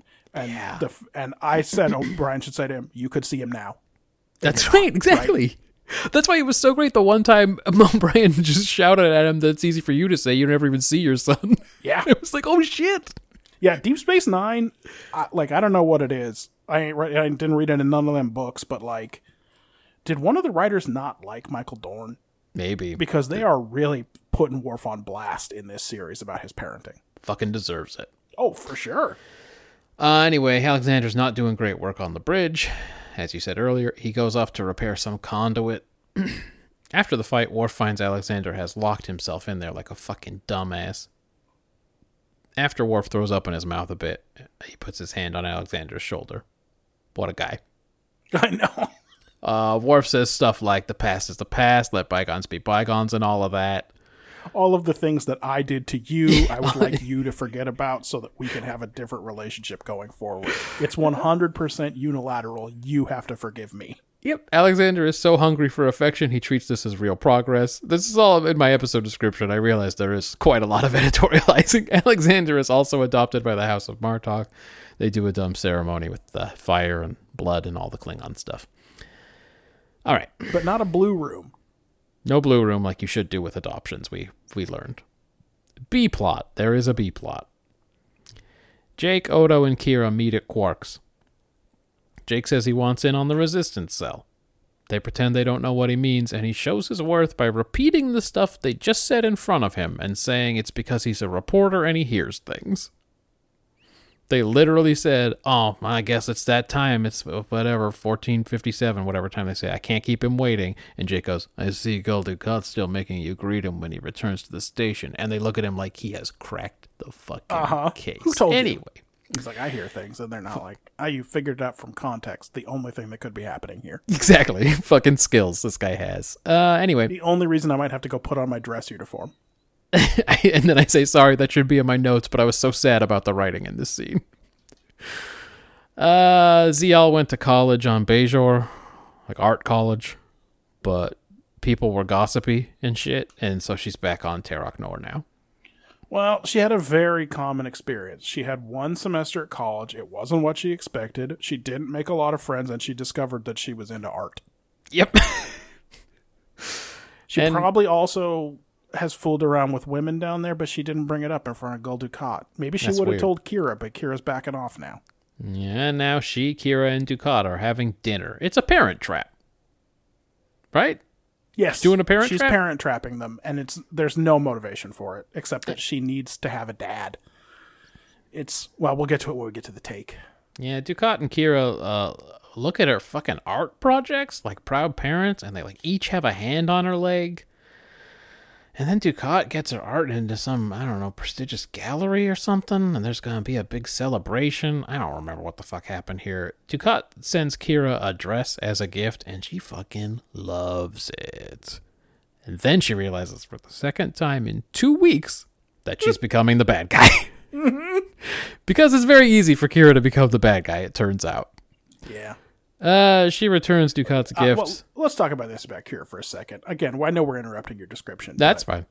Kira didn't go to college, right? She probably barely went to school. No, they didn't have no schools on the camps, man. Come on. Her entire political training comes from the Resistance, and she's in this position because she killed a lot of Cardassians. Oh, yeah. Yes. Although she's not as famous on Cardassia as she wants to be. Yeah. Well, I mean, yeah, there is that. So, yeah, I guess she has not gotten the grounding she needs to realize how easily she can slip into being the bad guy with a little bit of power and influence. 2 weeks in a row! Yeah. She returns Dukat's gift and tells him she won't be Zial's mom. And she says the same to Zial, and there is no parent trap this week. Okay. What was this episode about? I would give you bonus points if you could tie these fuckers together. Oh, yeah. Well, I mean, yeah, no, you can. The message in this episode is that children love and need their parents even when they're objectively shitty at the job. Okay. Like, Worf's probably not as bad a dad as Dukat in the sense that he's 2 notches less evil. Yeah. He's also a lot less involved. We do learn. So, like, Dukat left Zeal to die on Deep Space Nine and called her a traitor the last time he saw Called her her. a traitor and said she 6 could be episodes damned ago, with or the rest of whatever. them, then led an assault on the station. Right. But then it turns out that Worf hasn't spoken to Alexander for the entire duration of Zeal's relationship with Gul Dukat. It's true. So, like, who knows who's the better parent? I have some takes on it for sure. So they both need approval, and they're both willing to overlook an awful lot. And the problem is that this is a terrible take. And it's not a Star Trek take. A Star Trek take should not involve children having to forgive their parents for things that their parents are not going to change. The effort's all one-sided. A Star Trek take should be something about, you know, you can get this, you can fulfill these needs from someone who is a good person, even if they're not your blood relative, right? Yeah. Like that family is who you make it or whatever. That Kira should be her mom. So I thought the parallels were clear and the take was clear, right? Like this is about children who need their terrible parents' love and attention, and they're willing to overlook just everything to get it. Yeah. I just don't like that take. I had it at a 3, but it's a 2. Well, I was hoping to be the only one to get bonus points because I also connected the takes. I see. I was trying to set it up so I would sound even more grand. Oh, I see. When I said most of being a good parent is just being there. Yeah, that's what the show says. Look, man, Alexander's so desperate for parental affection that he thinks he and Worf are in a good spot at the end of this episode. Uh-huh.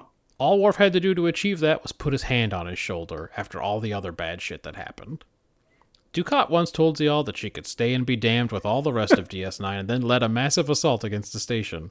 I don't know if she knows about the part where he was going to blast her at that prison camp where they rescued her. Oh, yeah. But Kira she probably didn't tell her. I would be mean to tell her, I think. Yeah. What good's that going to do? But she loves her father and thinks they have a great thing going because he helped her with art connections and tried to get her a new mom. These horrible fucking writers are saying, I'm a good dad because I take my kid to soccer once a week and I don't hate him too much. Yeah, and also you have to forgive me. Yes, and when I did hit you, You have to forgive me because I'm trying at this moment. In this moment, I'm saying that I really want to do better, so you must forgive me now. I showed up with a remote control car, so you have to forgive me. Even though, Still- what do you mean you're 17 and you don't play with remote anyway? This is a thing that people do say. That Oh, most yeah. of being a good parent is just being there. People say that sometimes, and I can only guess it's because being a parent means dreaming of disappearing without a trace one day and going somewhere nobody will ever find you. Just getting in your car and starting a whole new life. You just drive to Alaska and work on a crab boat or whatever. Yeah, just where no one will ever even think to look for you. So people try to keep the bar for good parenting pretty low to prevent people from actually jumping ship, I think. Yeah, maybe. 3 for me. Not much there. It's disappointing, right? I mean, DS9 had been on a good run, but once I saw this wasn't really about the war, I was like, oh, okay. Well, what did you do for execution here?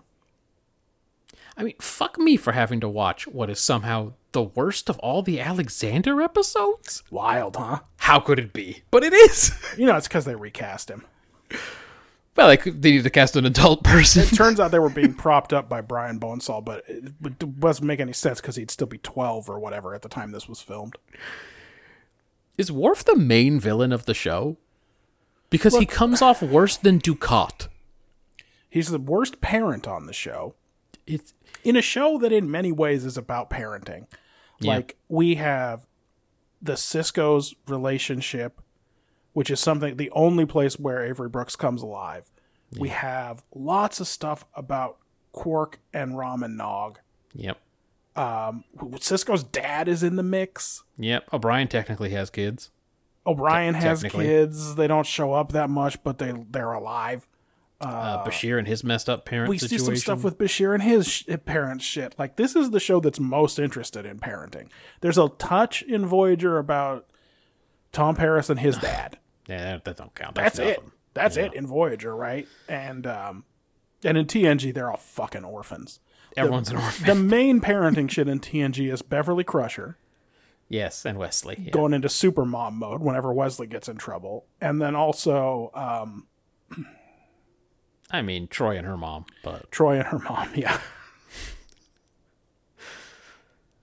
And Yeah, Worf stuff dealing with his dad's legacy, right? But that's not even parent stuff, so... No.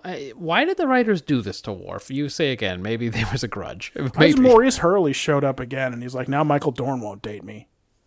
Because season 1 TNG Worf was really good. Really good. We enjoyed him a lot. And now everything he says and does seems evil. Yep. But we're still supposed to root for him? This is the part I ask. I do ask it every week now. Why do they only write characters that we can't root for? Why is that a good strategy? Why am I going to watch the show? Yeah. Again, am I supposed to be pleased to hang out with Bashir or whoever? Fuck. Who you like this week? Martok, right? Yeah, Marduk's a good guy. That's it. Yep. I think I say in my notes somewhere later that it seems like Martok's around every week just so that they can show you he's a good guy. Yeah. He's just a good guy. They're just like constantly trying to sell Martok, and it's like, we bought in on Martok right away. We don't... Yeah, you wrote a guy who was a good guy. He's a good guy. Great. We saw the scene where he was like, Garrick's doing his best in that wall. And we were like, we got it. We like him.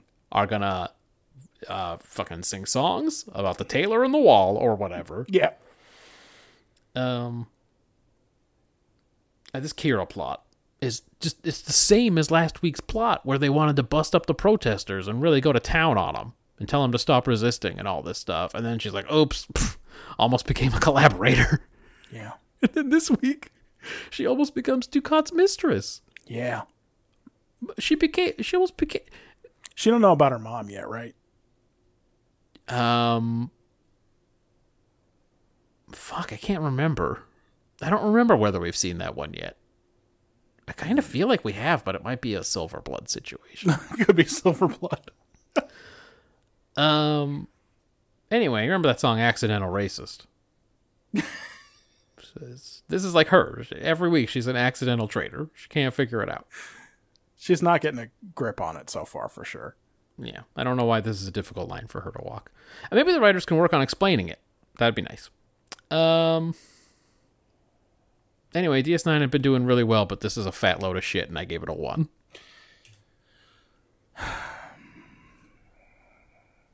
Look, I'm all for having an episode where Worf has to come to terms with his absentee father shit. But that's so big an idea that there's no room for a B story.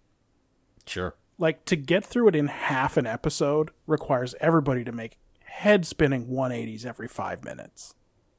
Well, I mean, also, he's an absolute shitbag to the kid until the very last scene. Mm-hmm. It has to be a fucking animated series-style wrap-up where suddenly it's okay. Yeah. And the Dukat-Kira idea is so fundamentally impossible that I think it was a mistake to even have Kira hold that dress up in the mirror. It should have cut from her opening that satchel right to her throwing it on Gul Dukat's floor. This guy was like... He had big rape energy very recently with her. Yeah, he cornered her. Yeah. And now because she likes his daughter... Yeah. And they could talk about art for a minute, and she goes to one dinner party. She's like, oh, I'm going to hold this pretty dress up and look at it. And then, what's that? I'm going to throw it on the floor. Also, by the way, if I hadn't figured out long ago that Armin Shimmerman had a clause in his contract about being in every show, this is the one where I would have figured it out. Because he is not in this one. Why would he know Kira needs to meet Gul Dukat at the docking ring in 3 minutes? Why would that information possibly come from Quark? Oh, I mean, they needed something for Quark to do. Yeah, it seems like in universe, she literally, instead of asking the computer or just remembering it, she said to Quark when she came in, can you remind me when it's 1457? Yeah, whatever. So that, because Gul Dukat is waiting for me at 3 o'clock. His shuttle's going to come in at 3. Sorry, we talked about this. We don't know if 1457 is 257 or 1257. Yeah, Bajor time's weird. It's hard to say. We don't know how that 26-hour clock works exactly. They don't know either. Don't worry about it. But yeah, that seems like that's it. She literally told Quark to be her little reminder. Yeah. Anyway, this episode is off somehow. The stakes are too small, or the pacing is wrong, or something. I couldn't quite put my finger on it. It's not at the same level as the last couple of shows in the arc. No. I give it a 3. I'm not mad that you gave it a 1, but It's just not right. Nope, it wasn't not right. right. You know what? It wasn't right, and I said it out loud during the episode. I said, this isn't right. I said to Marjan, this isn't right. And she said, what are you talking about? You said you should watch it. But it wasn't right. I'm gonna have to go watch a bunch of K-pop videos, clear my head. It's kind of like, just to like get that dopamine hit, you know, and just feel a little bit better. Anyway. It's not right. It's not. I think that's the name of the episode. World building. We see convoy action. Martok is frustrated with the course of the war. Cardassia is now directly supplying industrial replicators to Bajor without, Dominion intermediaries. Right. Similar art styles between Cardassia and Bajor. It's mainly little stuff this week. We didn't really advance anything about the world. It's a 2 for me. Yeah, I think I would agree. A bunch of new recruit Klingon ceremonies and being adopted by your dad's friend ceremonies, and yet even more life on Klingon ship stuff. Bajoran universities. And then I want to say that previously we have seen Klingons be very philosophical when they eat. They talk about important matters, like their about dad how who their waited dad to waits die. for death. Yeah. Well, yep. About how curious the women are about Riker. Yeah. About how their ship is cursed and they're losing battles. But this is just a good old-fashioned hazing/food fight this week. Yep. Did I say it was a 2? I gave it a 2. Yeah. Characterization.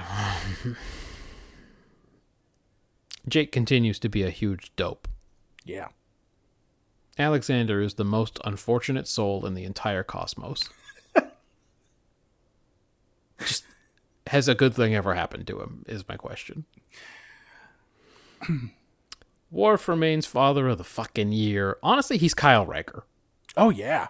He associates the boy with his dead mate, whom he also resents posthumously. Yes. Talks a lot of shit in this episode about what bad mom she was or whatever. Yes. Kyle Riker screams at his son like, "What was I supposed to do? You were 12 and you needed a mom." And Worf just says to his son, "I was busy living a warrior's life." It's even a worse excuse. It's somehow worse than Kyle Riker. Yo, he's worse than Kyle Riker. It ain't good. It ain't good what... So I want to say it ain't good what this episode does to Worf, but it's also fully consistent with what we've seen of Worf. Like, he ain't been calling Alexander on the side. He hasn't been talking or thinking about him. He's not like... He's like, you have to present the slaughtered Targ and you have to ask Martok to formally to join his house. He hasn't said, "I want Alexander to be there. Yeah. I want Alexander to be the ring bearer."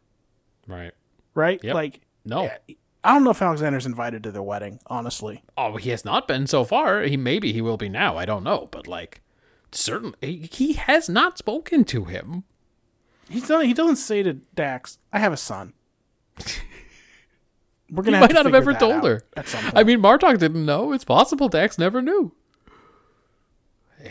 So it's like when they say, "Oh, you haven't talked. We haven't spoken in 5 years," and he's like, "I was too busy living a warrior's life."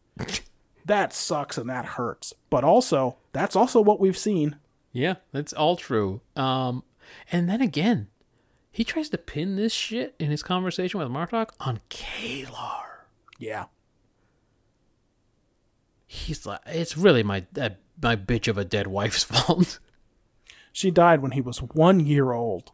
Yeah, she blew But it. all of the stuff she told him in that first year Just messed with him. just shaped him fundamentally, and nothing I did in the 4 years after that made a difference.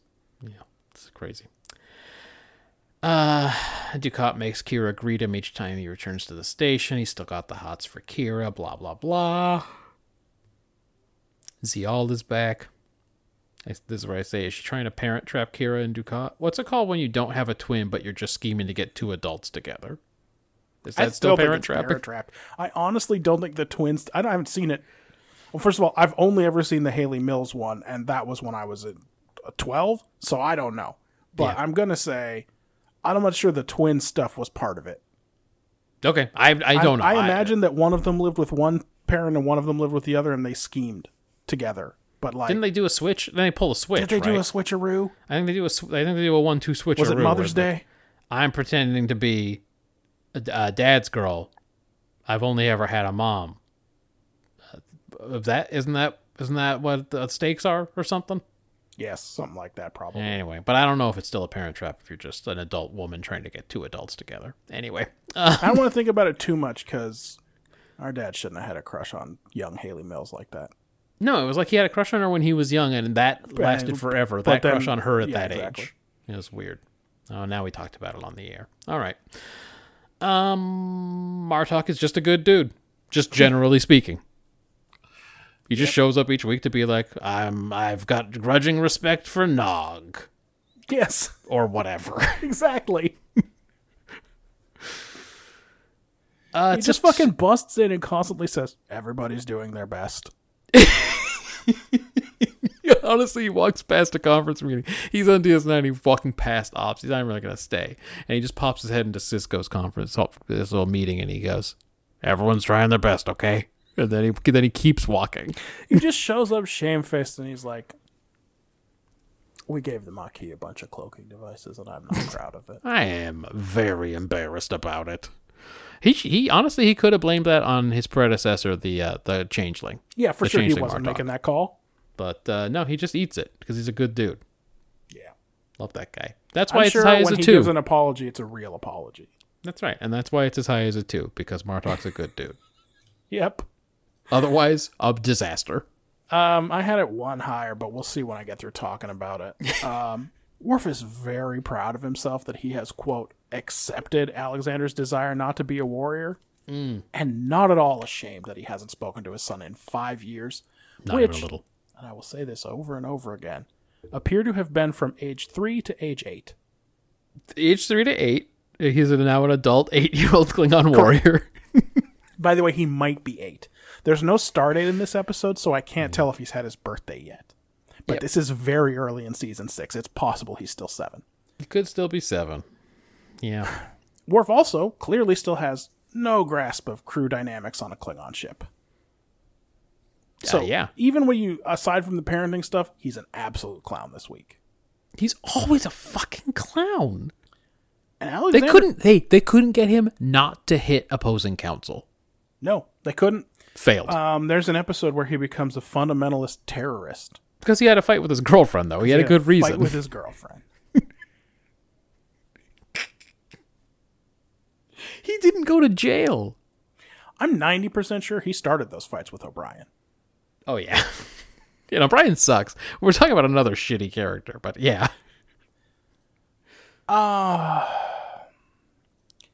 You know who else looks like a clown this week, too? Alexander. Does he know he's damaged? No. Does he have any introspection at all? No. The only person in this half of the plot with any sense is Martok, and at this point, he has to be regretting inviting Worf to join his house. He's a mess. He says he needs him. I guess that must mean he just needs a guy who's like a Batleth champion. He just needs a guy to fucking cut down Jem'Hadar's. Yeah, I think that's it. Yeah. He doesn't have any... He knows how to fire the weapons good, too. Who cares? If this were a video game, he's got his little crew, and he's like, this guy's combat skill is off the chart. I need him. But as soon as I get another guy with good combat skills... But like, hit the bench, buddy. Even a 2 in charisma? Yeah, even as high as a 2 in charisma, because he's killing me on these other missions or whatever. Yeah. This is, honestly, I know this is why I'm on convoy duty. That's right. On the flip side, I think it's just unbelievable for Kira to have even had a moment of temptation here with Dukat. For one thing, she's been burned on this Dukat shit before. Dukat had his little redemption arc, right? But then it turned out still a scumbag. But now we're right back at it. It's just wrestling. It's just stories. Sometimes he's good, sometimes he's bad. But after a while, you cannot overlook the bad things. How can Zial have been hanging around with Garrick and Kira and be this fucking naive? Yeah. She's so much more innocent here than last time. Yep. Not only they hang out with Garrick and Kira part, Marjan points out, that it is crazy Zial is so naive, given that she grew up the way she did. She grew up in a prison camp. She's got a dead Bajoran mom, prison camps, all of that stuff. None of those like Cardies were ever doing abuse of power stuff on the women in that prison camp. She can't tell that that's what Ducat's doing with Kira. Yeah, it's like she's like some schoolgirl princess or something. It's so weird. Boy, this is not looking like a 3 the more I talk about it. I haven't said anything good yet. Ducat and Damar continue as usual. Everyone else is on Little E duty. Cisco makes a bet. Jake wants in on the Resistance. O'Brien and Bashir hate Klingons. They're racists. Yep. Odo frowns a lot. Quark tries to warn Jake. It's a real so what episode, character-wise. No one changes. Everyone's the same at the end, except we're supposed to take it at face value that Worf and Alexander's relationship is repaired, but it just seems impossible that it could be. Yeah. Yeah, it's a 2, not a 3. Yeah. Well, quick Disappointing. ones, Disappointing. Quick hitters. Yep. This is a pretty lame prank Jadzia puts on Worf. I don't want to join the House of Martok. I don't think it was a prank. I think when he reacted as strongly as he did, she was like, it's just a prank, bro. Of course I'll join the House of Martok. It's like in all the that movie, stuff I said about not wanting to get involved in endless blood feuds with other houses, that was all the stuff that sounded real. I was telling. Yeah. Yeah, it's like in the movie Broadcast News when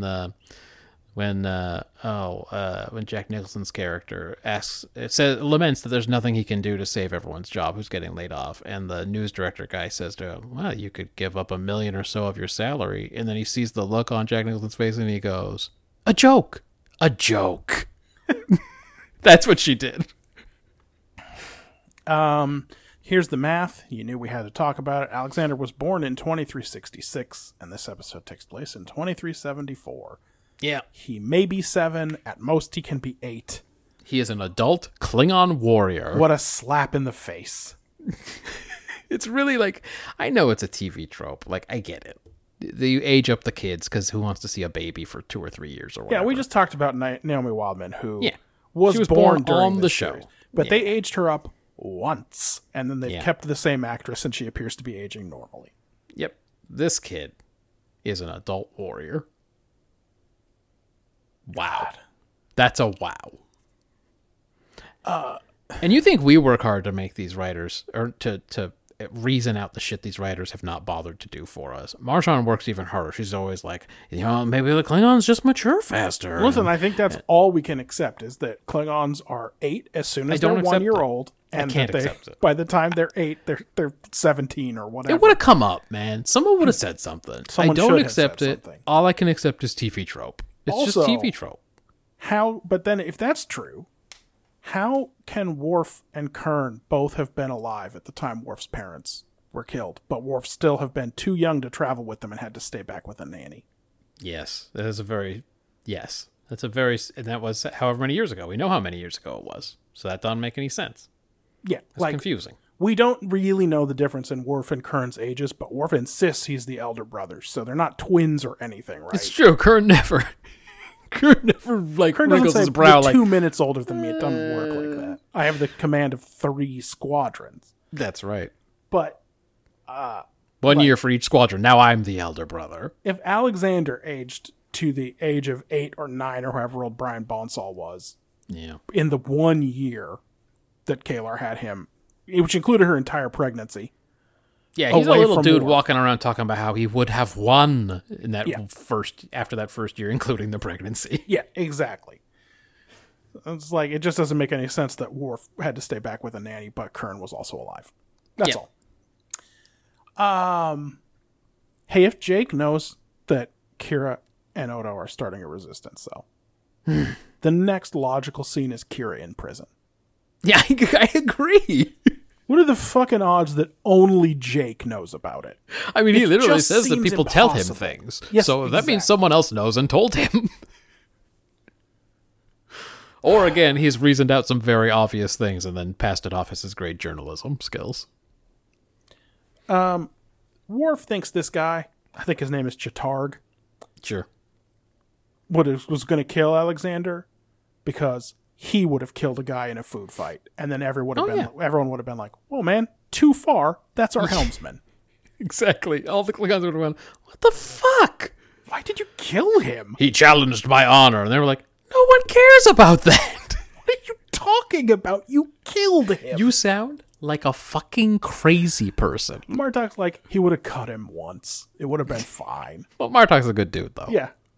Martok's probably too far on the other side, but like, for Just sure, generally speaking, he's a good for dude. sure, Worf stepped in because he would have actually murdered the guy. That's right. Oh, yeah. I mean, if he'd gotten into that food fight with Chicharg would have been decapitated. 100%. Yeah. And yeah, O'Brien called it. Worf has been an absentee dad since the end of TNG. It's in the it's like it's just in there now. They said it out in the show out loud. Fuck. This never comes up in TNG, but one of the main benefits of having a holodeck is that you can run battle simulations without having to load programs into your actual main computer. Yeah, they should get on that. It would have saved Alexander embarrassment here, but like, that's gotta cause problems. This can't be the only time that that's come up on a ship without a holodeck. It's Klingon guile. Yeah. It's like they called right back to that and said, "Oh, what if it was Klingon guile, but just used for training or whatever?" Because that shit actually appears on the view screen and the sensors and all that. Fucks them up when that Ferengi shows up. Yeah. This makes no sense to us. A ship of lesser design. We have a lot of judgments about various starship classes. I want you to take a minute and explain it to me. In our mind, all different types of ships are part of a single hierarchy, and it's not that it's a ship that's meant for a different mission. This is a lesser design. Your ship's an 11, and that ship is only a 4. I've got the 2 Star Trek cards right here. This says your range is only an 8. Your This ship makes needs no a sense to command and us. 2 crew. Somebody, maybe the actor who is playing Alexander, straight up bent the clearly unsharpened prop batleth that he's swinging around. But it's okay. Martok says it's a fine blade, well balanced. Oh, yeah. Maybe he's practicing for a gig on the Klingon Knife Collector show after the war.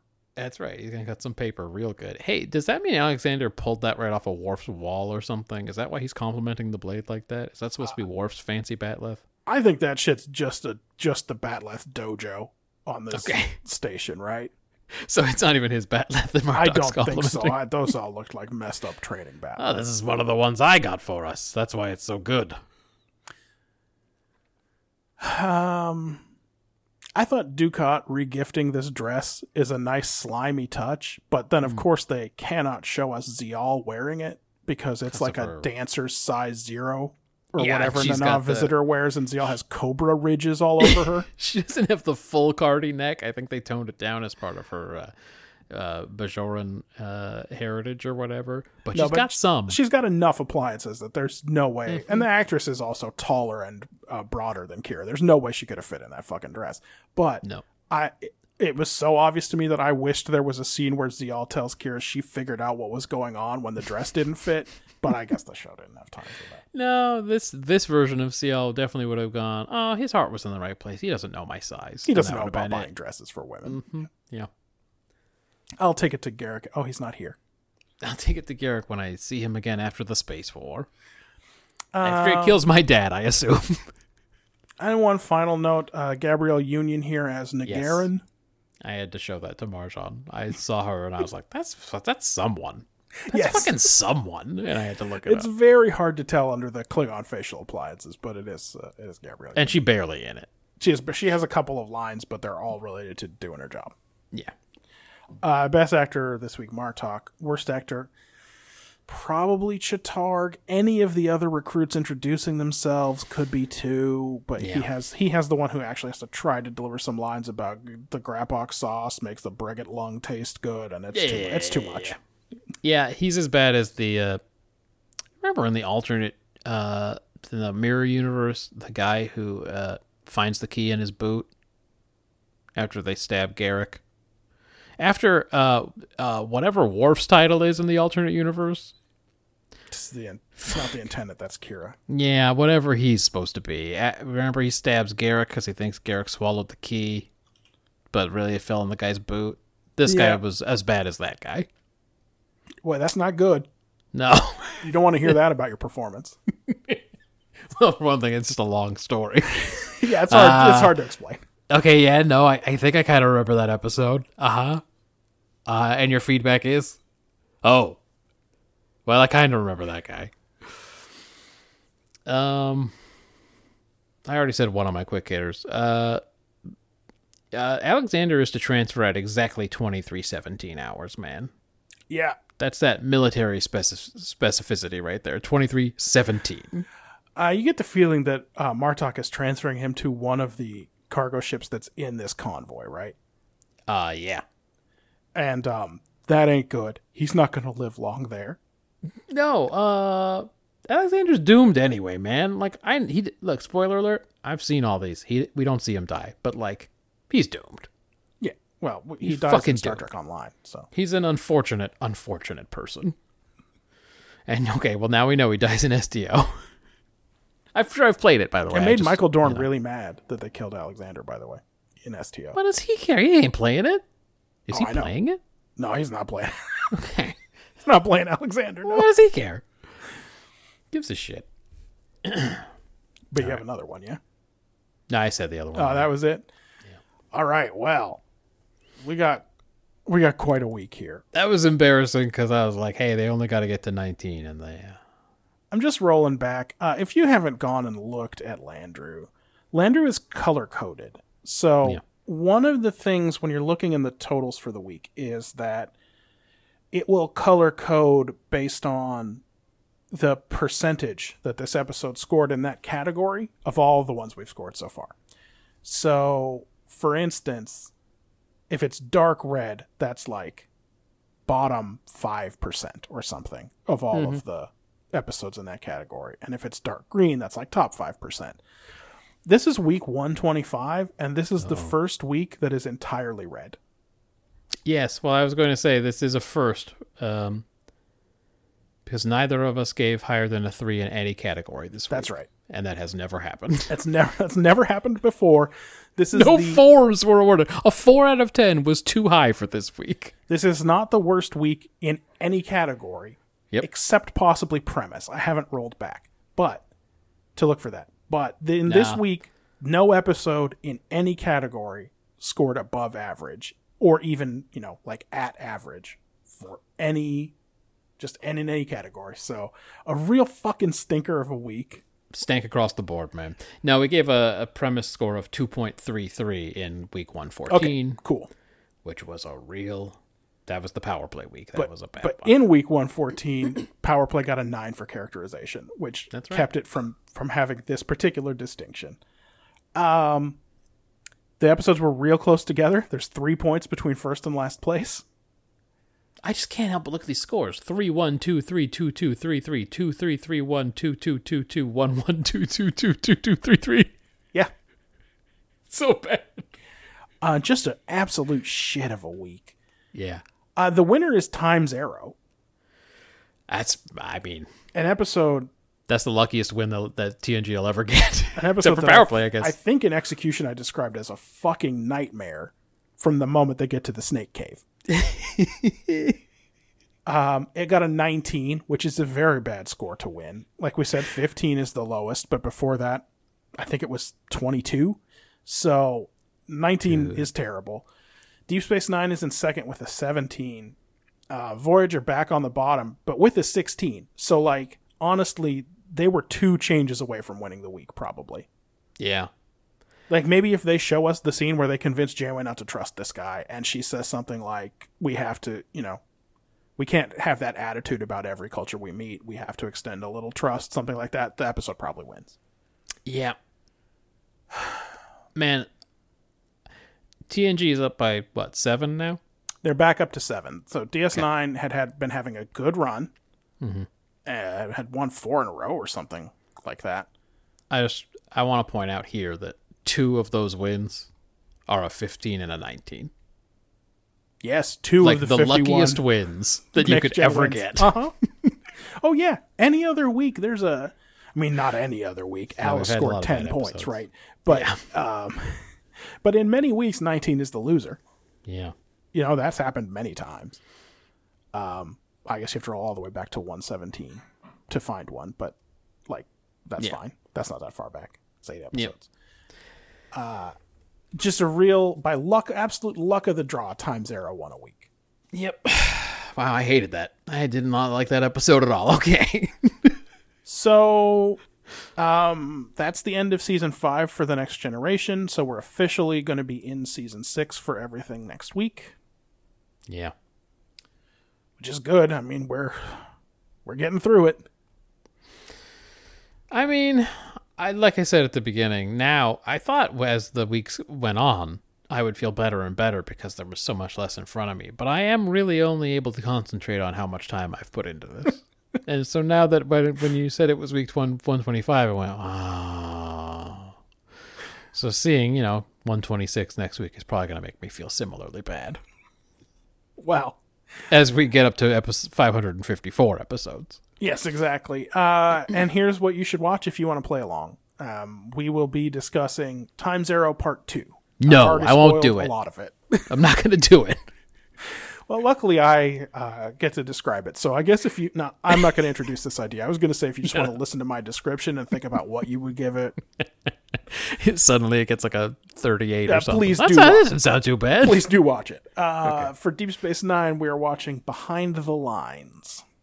We're still in the war arc. We still got 2 more in this big war arc. And then if that one counts, Jesus, that last one was only tangentially about the war. It's only in the war arc because it happened in this time period. Yep. And you get to describe the Voyager episode One Small Step. I assume they're going to go back in time and Janeway's going to fuck Neil Armstrong or something. I ain't seen these Voyagers at this point. After he says something super grody, I'm sure. It's all new to me, is what I'm saying. Yeah, hold on. I'm going to look it up. I'm going to see what this one's all about. Oh, no. Oh. Well, okay. If you say so, Voyager. Nothing you feel like sharing with the class? Oh, yeah, I'll share something with you. Tor.com. I don't know what that is. Yeah, it's a sci-fi site, but it's fine. Well, it gave the episode 9 out of 10. All remarking, right. It's a damn fine piece of sentiment with truly great performances by... I don't want to spoil it. Okay. I will spoil this. They were also pleased with Robert Picardo directing. Oh, fuck me. So, anyway, that's all I'll say for now. All right. Well, those are what you should watch. You may, of course, tweet at us. You can hit us up on Mastodon. Don't tweet at me. My personal Twitter no longer exists. So. And I ain't started a personal Mastodon yet because no one's tweeted at the show once, so I don't fucking care. Yeah, tweet at us, Yerk, for Kirk. Or Matthew from New York, even. There you go. You already said all the stuff, right? I don't know. You can email us. Yeah, send us an email. That's brothers@brotherdate.com. You could go to brotherdate.com. We talked about some of the shit you can find on there. As if you're a more recent listener, Matthew from New York. I want to keep saying your name so that you feel obligated to keep listening. Those mailbags have stuff like music projects in them. Well, yeah, you Video can go Game back and Power Hour. Listen to all of that shit. Follow along with these great brackets we have put up there. All that good stuff. As you believe, so shall you do. So shall you do. As you believe, so shall you do. I'm so glad you said that because I did fear, not enough to rewatch the scene, that I had missed the part where they convened and said, let's go through the portal. Because I thought I just saw them wordlessly walk through the portal. That's what you But saw. that couldn't be right. Nope, that's what you saw.